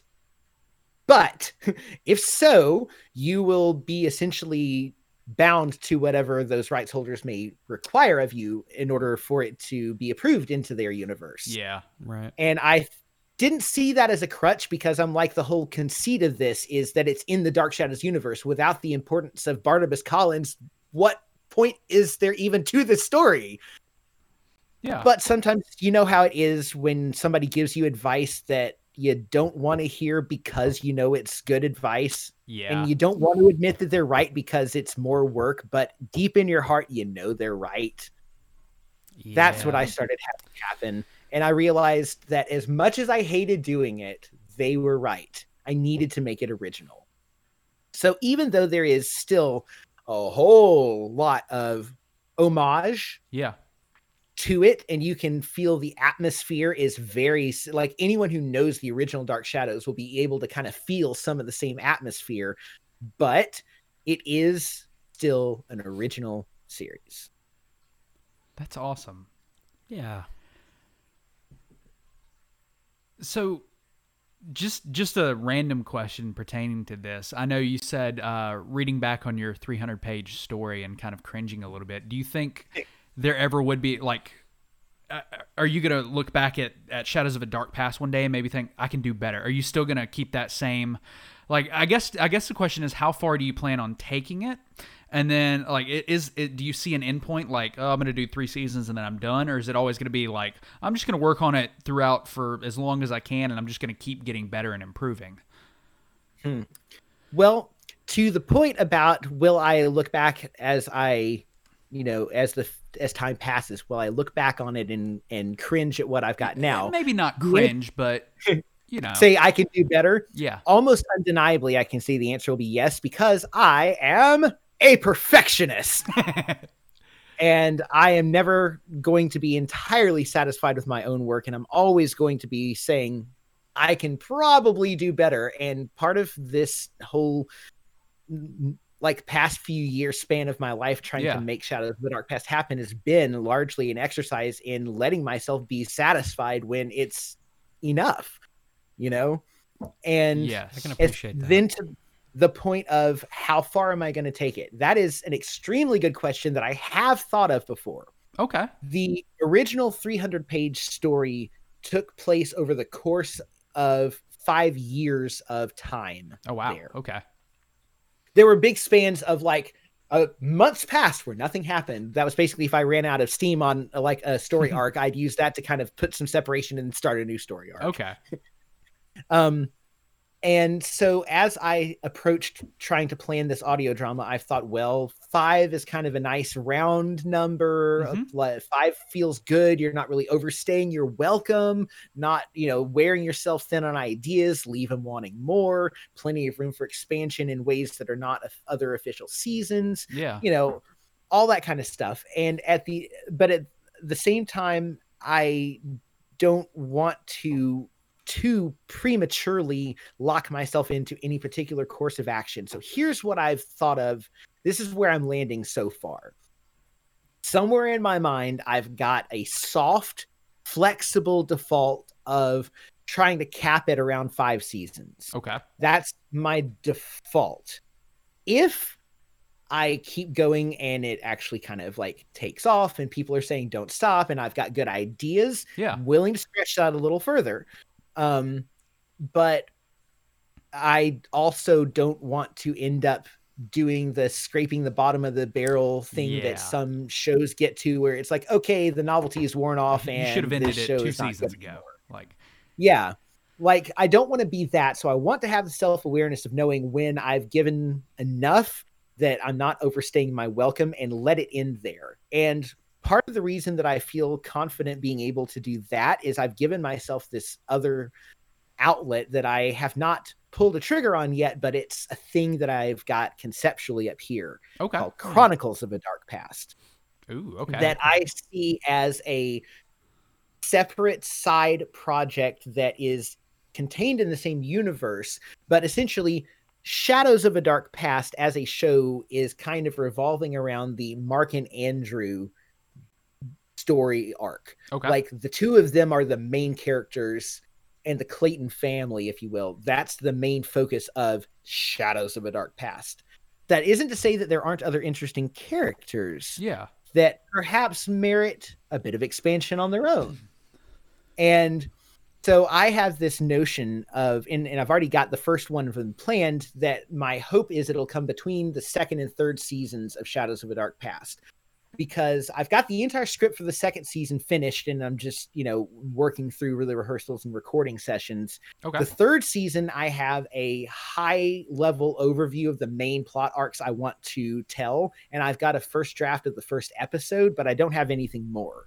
And I don't have anything further than the vaguest notions of what I might do for a 4th season. Okay. But in the 3rd season, there's a character I'd like to introduce that I have this notion that I'm going to introduce them between seasons 2 and 3 by having a 3-part standalone Chronicle of a Dark Past that introduces this character so that when they show up in season 3 of Shadows of a Dark Past, you kind of already know who they are. And this Chronicles will also be like sorry. Well, I was just going to say that way I won't have to do a ton of exposition drop in the episode that intros this character. You can just say, hey, if you haven't already and want to know more about this character, go back and listen to the 3-part chronicle that introduces them. Go check out this little accessory. That's what I was going to ask. If the chronicle was going to be a written or if it was going to be audio drama as well. Audio. I've already, like I said, it's going to be 3 parts, and I've already written 1.5 of those parts, and I've already even cast the role, which is way getting ahead of myself, but it's part because the actor I've chosen for that role is actually one who already is part of the cast, just has an extraordinarily small part, and I'm like, you deserve better. I've got you a better part that you can also do, which is fine for me, because Dark Shadows, another part of the cheesy allure for those of us who appreciate the cheese of Dark Shadows, is that there was time travel quite a bit in Dark Shadows, forward, backward, and sideways into parallel universes. And the funny thing is that actors would usually play their own ancestors. Oh, okay. Oh, nice. So having a single actor playing multiple parts, especially if those parts were related to each other, that's just that's Dark Shadows. That's classic. Of course. So that's what I do. Okay.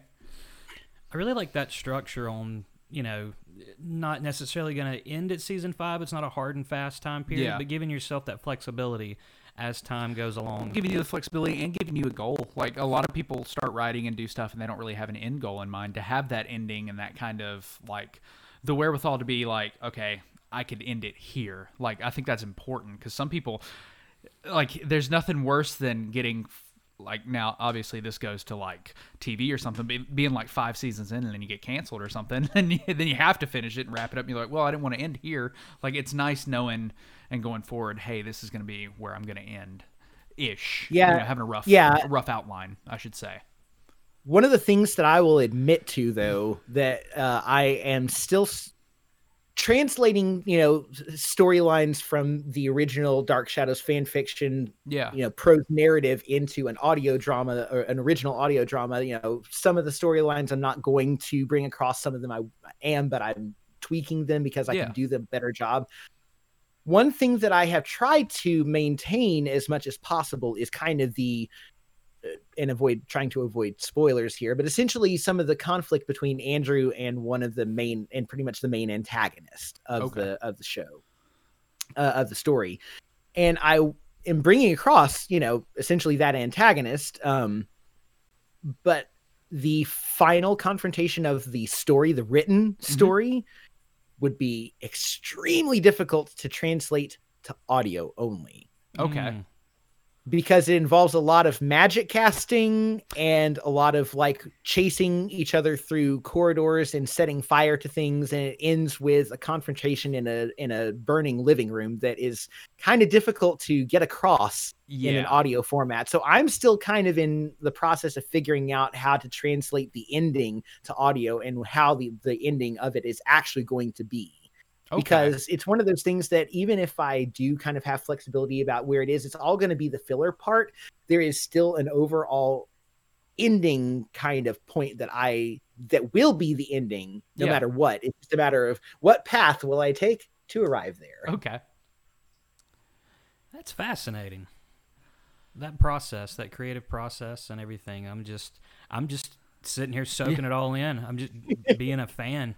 Well, so that was going to be my next question for those that are watching and listening that have never done this before and are thinking, well, it's just you get a bunch of people in front of a microphone and then you kind of, you say your lines and edit it down. What goes into producing Shadows of a Dark Past? Like what does that process kind of look like if you could run through it really quick? Well, really quick, I'll try. Well, just in my way. Yeah.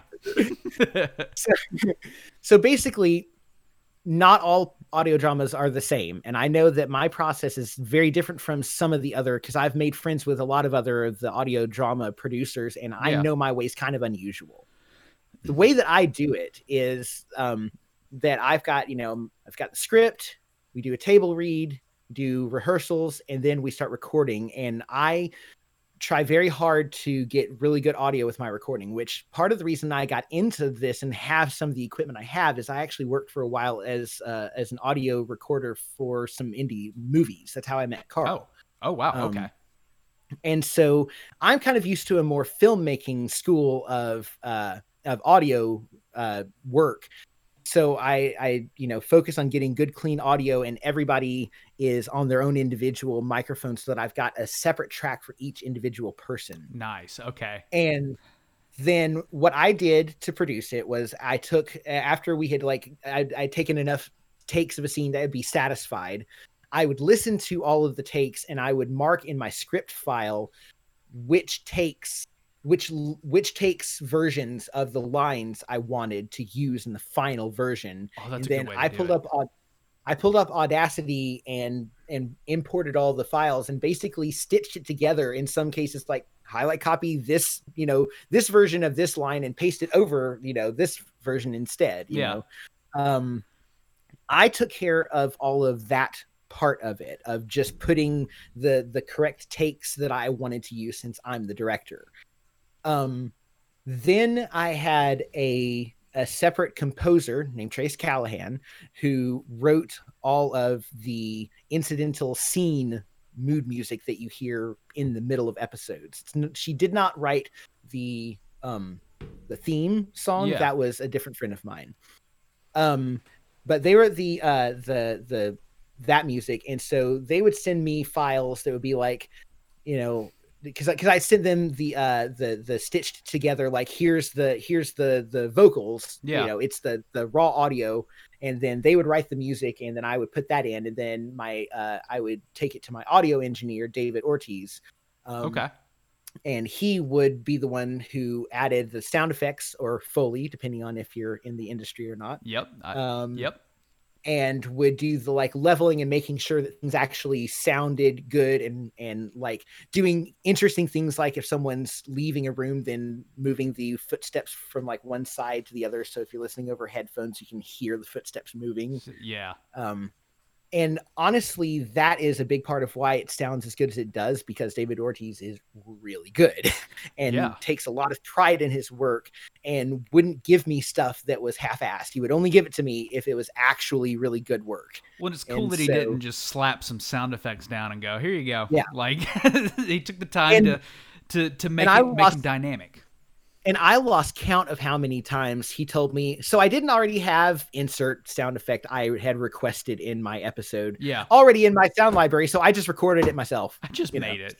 That's awesome. And even here's some attention to detail. In the first episode, Mark pours himself a drink at the very beginning of it, and you hear him throw ice in his glass and pour his drink. Yeah. That's not ice. What is it? Because David was recording it for me, and he basically said that the interesting thing is, if you actually use real ice, the harshness of the clink is like too much. Oh. Frozen strawberries. What?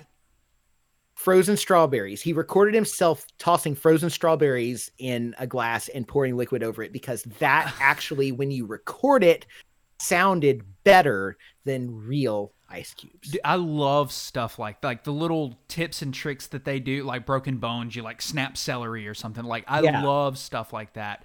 And just, I don't know. I also love just little Easter eggs like that. Like that's a fun thing to know now when I go and listen to that, to know like he did that with frozen strawberries. That's not glass, or not ice in a glass. Like, I don't know. That's a cool, it's just a neat little, just a little treat. I also didn't realize that you had somebody that composed the music for you, which is really cool. Yeah, it's all original. All of so the theme song was actually written by my friend Michael Tatum, who as a tie back to the very first thing we talked about of this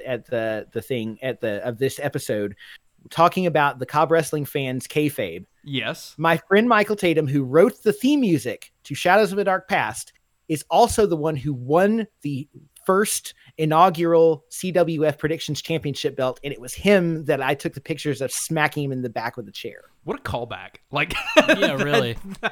That's awesome. Cool. So he wrote that, and that went through its whole process of going back and forth, and like, how does this sound? Okay, do this with it. How does this sound? Do this with it. That kind of stuff. Yeah. But then with Trace, I just I had in my script, like, music begins lifting slowly in here. It's moody music, that kind of stuff. And I would send them to them, and they would just listen to the audio, the dialogue, which at this point was already done. Mm-hmm. And I would just get back hey, Ando, here's the thing. I had a lot of fun writing this one. And they'd give me some of the like tips or like how they had come across writing that particular bit of it. Yeah. And then I like listened, I'd like put it, I'd like bring it into Audacity, put it under there, and I like listen to it. And almost every time I'd like just start crying and be like, it's so beautiful. It's so awesome. Perfect. So it's all completely original music, just composed explicitly for Shadows of a Dark Past. And there is a project that has just been kind of on hold because of, again, mental issues. Yeah. But Trace and I are working to also release a soundtrack. Oh, yes. Okay. Very cool. We're of course codenaming it Soundtrack of a Dark Past, which may or may not stick. But I mean, it's a good, I mean, if anything, a placeholder for now if you do come up with something, but it's still not a bad name. No, it's not. It's pretty cool. Yeah. I appreciate your attention to detail as far as writing. Like, I don't know, I've done some audio drama stuff myself, and I've never once thought writing in start uplifting the music. Like I never once have I thought to write in like the music and where I think it should start. That always for me happens just in post. Like I start listening and I've got all the lines recorded and I go, oh, I should probably throw in music here. This is probably where it should sound good. Like I appreciate that you thought of that beforehand and had like, I don't know. It's a cool process and a way to do it. It was very rewarding at the time too, because it felt like, because I had I had most of the music cues already written into the script because of things that I knew I would want to hear. Yeah. But after Trey started giving me some of the stuff, I'm like, I like your work enough. Can I add a few more places that I now realize I'd like music that there wasn't? And they were like, sure, I don't mind. So I went back into the script and I added, and there were 4 or 5 pieces that I added after the fact that they just kept going right on and writing. And it just so good. Very cool. Let's see. Anything else you want to dive into before we get to the end and wrap up? Anything, Ando, that we didn't talk about that maybe you can think of that you'd like to mention or dive into? Well, so I maybe just to let you have a little insight into some other projects that I have got in mind that just haven't moved very far yet. Because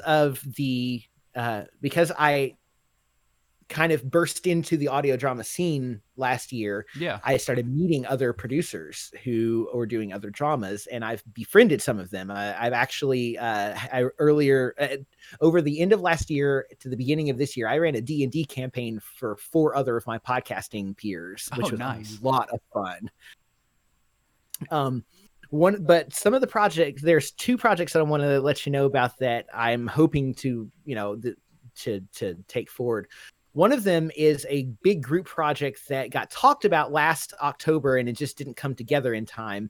But there are several of us audio drama creators who are talking about doing an anthology series called Gruesome Grimoire.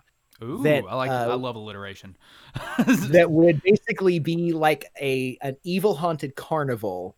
And the various episodes are like different people's experiences or perspectives. And each of those episodes would be created, written, and produced by a different one of us audio drama creators. Please let me know when you start to because I want to listen to that. That sounds incredible. I have a weird thing with dark carnival settings. I love it. I love that spooky just atmosphere and just a good audio drama. So please keep me up to date on that. And like I said, we were thinking about it last October because we're thinking, if we could put this together, we could do it for Halloween. But we didn't have enough time to, too many of us were too busy with other things and we just couldn't make it work. But, we'll see how these next year or 2 goes. And if so, that's something I was part of sort of the creative leading team of that, trying to keep it driving. Okay. And then another one that I had that it's very much in the up here in my head, and I just haven't gotten a draft of it out on paper or anything yet. Yeah. But I've got an outline and I really want to move on it because it's kind of like Shadows of a Dark Past in that it is another thing that is an adaptation of a story I wrote when I was younger that I feel like I can do better now. But not near as long. And it is not a fan fiction. It was a short story that I wrote way back when that was only a dozen or so pages, maybe less. Yeah. And so I've got it in mind to just be a 3-part standalone a 3 and done. Okay. But it's called At Cape Clear, which if you're not already aware of this, Cape Clear is a real place. It is a very, very small island off the southwest of Ireland. I did not know that. Okay. Fascinating.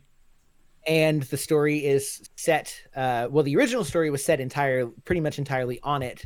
My new version would kind of start next to it, get on it, get off it a little bit because it's a little bit different. But part of the notable, in addition to just it's another of my story ideas, is it would also be a collaboration. One of the other friends I made was an Irish podcaster who produces a show called The Green Horizon, which is a great sci-fi comedy. Okay. And he is interested in helping me with some of the production stuff with that. So it would be another collaborative thing. Well, that's cool. Would he voice anything? I've got a small part that I would like for him to voice. Yes. Okay. But it would be a bit more of a consultant because I am just a silly American, and I'd like him an actual Irishman to make sure that I don't do anything, disrespectfully. Not that I would do it intentionally, but obviously just a gut check. Say, hey, Ando, you shouldn't do this. Yeah, that wouldn't or really hey, maybe and I see where you're coming from, but it actually would work this way in our culture.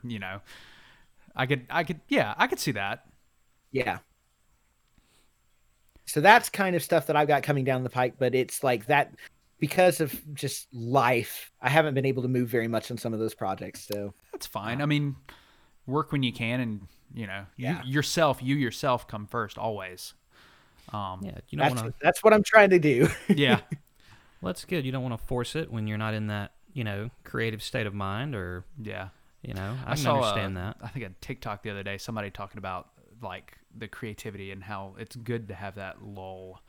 Like it's a good thing to be kind of down, almost take a break, a breather, and to kind of reset your mind. So absolutely. I could see that. I like that. Taking a step back is always a healthy, yeah. Whether it was on purpose or not, it can be healthy, it can be healthy and put some new perspective on it. Hey, what's up, you guys? Just me tonight. So let's go ahead and dive into our gift card giveaway. So we have 4 entrants for this week's episode. We've got Fernanda L, Lady Spookaria, Liz, and Jesus. Now, there were a couple of other entrants, but those have already won, so or at least one within the past like 3 or 4 weeks. So we went ahead and excluded them. So let me go ahead and swap over to my random number generator here, and we want 4 people to pick from. So let me step over to the camera really quick.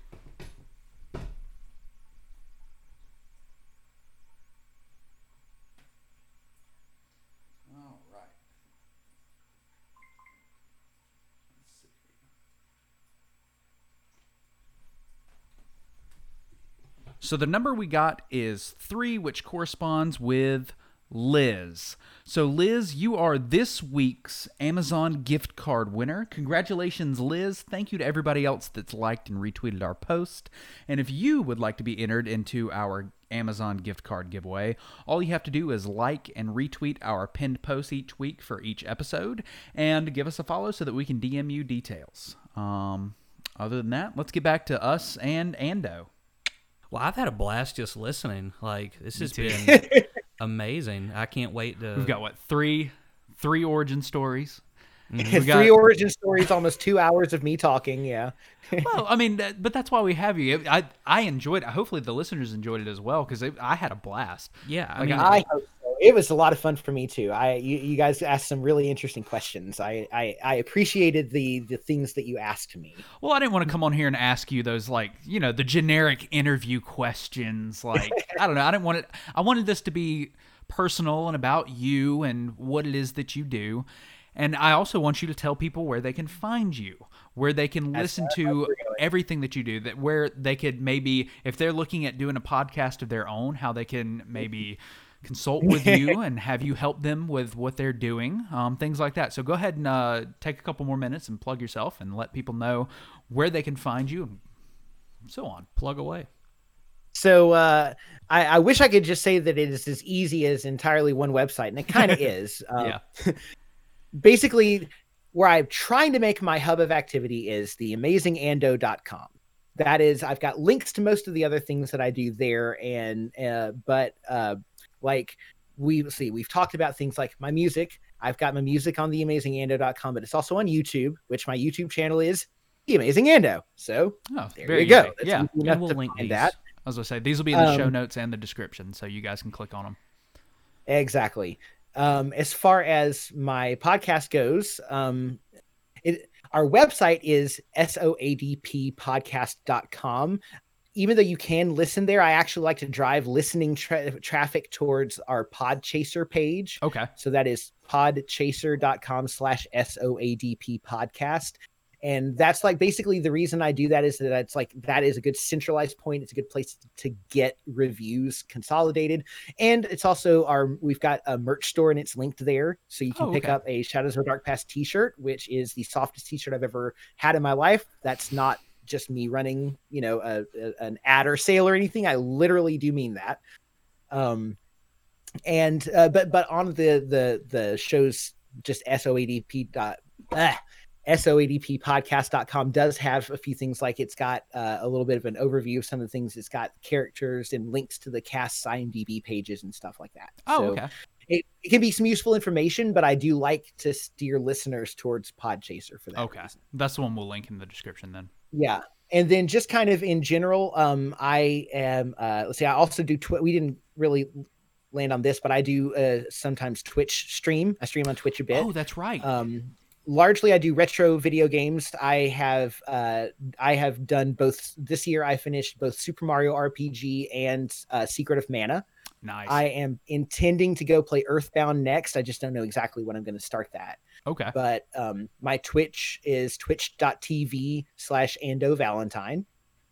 And the last thing that I will tell you to link to because is my Facebook page, because sometimes when I have things that are a little more last minute, or I want to make announcements, or if I'm like streaming another concert like I have before, that is a good place. And I'm just doing a quick verification of my own of the URL before I tell you the wrong thing. Okay. And that is also facebook.com/theamazingando. And in that, if you go to the videos page, I've got it's February 2021 home concert. That is a great place if you want to listen to my music. That is very recent and contains all three of these songs that I mentioned earlier that I would like for people to listen to. So. Okay. Perfect. Well, I think that covers all of the things. And if for whatever reason through all of that, there is some other question that somebody had and just wanted to get anything to me, you can email me at andovalentine@gmail.com. Hey, that's a perfect sorry. plug, yes. There was that one other thing. You said andovalentineproductions.com. Yep. Because of the consultation, you even prompted me for that. Jeez. Yeah. I'm glad you plugged that email too. That's cool. That way listeners can, I don't know. It's kind of neat that they can interact with you and ask you questions that maybe we never even thought of. Yeah. So AndoValentineProductions.com is for my Shadows of a Dark Past is an Ando Valentine production. And what I am trying to open myself for is basically you can hire me to help you make a podcast. Mm-hmm. If you don't know what you're doing, you want to make a podcast and you don't really know how to get started, or maybe you know part of the process, but you need help getting the rest of the way, or maybe you just want to consult. Maybe you know what you want to do. Maybe you know how to do what you need to do, but you don't have the connections and you need like a composer, or you need an actor, or you need script writing help, or any of those kind of things. Basically, if you've got and really by podcast, I'm thinking audio dramas here. If you've got like an audio drama idea and just need help, whether it's a conversation and tips down to actual functional helping and having a role in the show, I can be hired to do this. And as far as like rates and stuff, that is entirely like talk to me. There's nothing permanent that's posted. Yeah, it's more of a custom. Right. And as a note, just so you know, the AndoValentineProductions.com, that picture you can see of me with my headphones on, that was at the Shadows of the Dark Past Season 1 table read, just as a little that's note, cool. so you know. That's a fun little fact. Yeah. Do you just a quick question on as far as Ando Valentine's productions. Do you delve into marketing at all and how to market your podcast? Because I have noticed. I mean, I believe, if I'm not mistaken, Shadows of a Dark Past. I know it was nominated for some awards. Didn't it win? No, unfortunately, we did not win any awards, but we were nominated for 7. Yes, Audioverse Award. So it's getting out there. You're obviously marketing it well. So do you dive into that? I would like. See, honestly, here's the thing. COVID was both a blessing and a curse to Shadows of a Dark Past, and you're going to hear that a lot for a lot of different things, I'm sure. I had a person who was originally going to do my sound effects and music, and she was also a very strong social media and marketing whiz. Gotcha. When COVID hit and she got laid off of all her other jobs, she had to focus on basically she had to change her life around in order to deal with that. And part of what she had to trim out, she had to back away from Shadows of a Dark Past.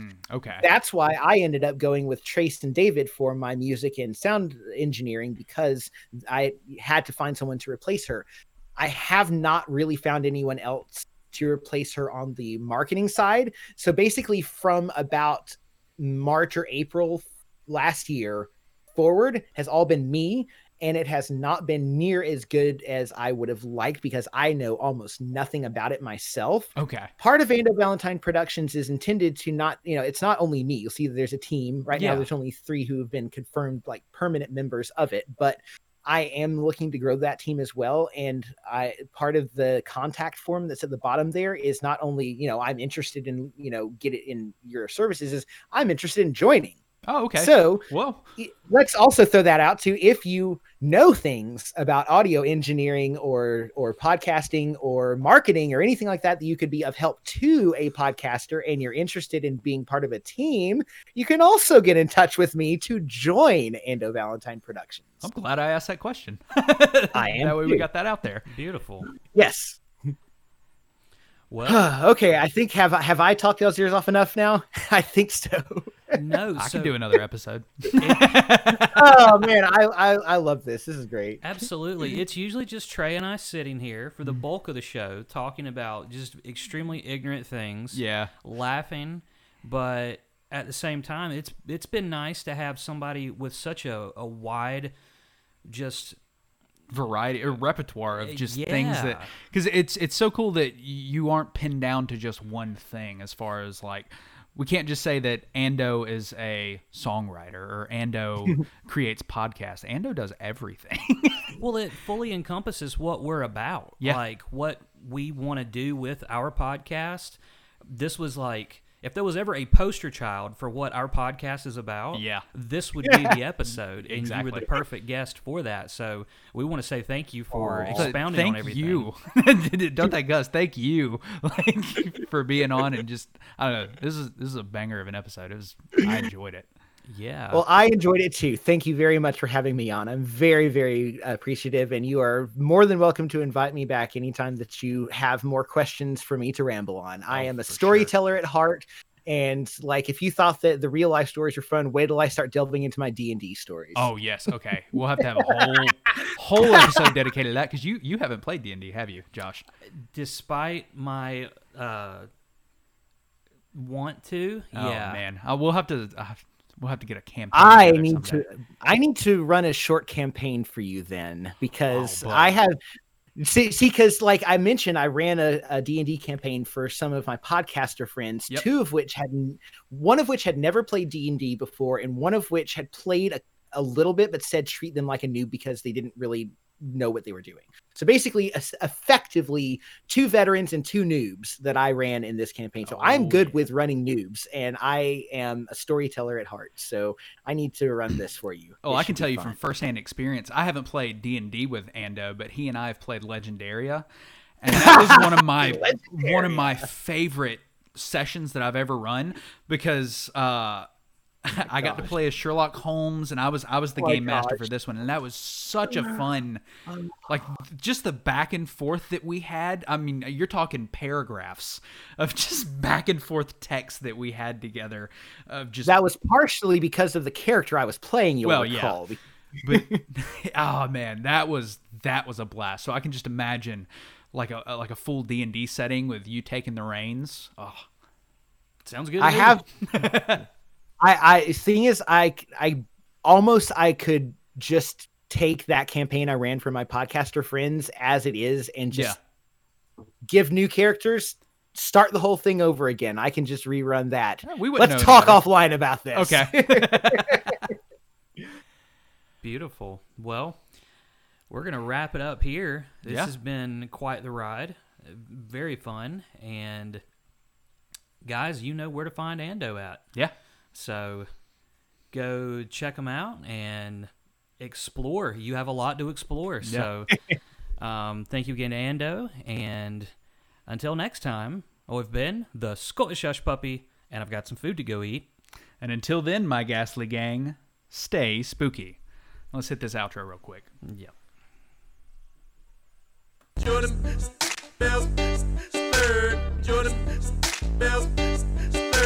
create shit. Build anything. Make it real. I've been getting dirty money, Jordan Belford. penny stocks while I'm flipping these birds. Sipping on Ciroc, trip 'em up with the words. I done popped the molly and I think it's be my third.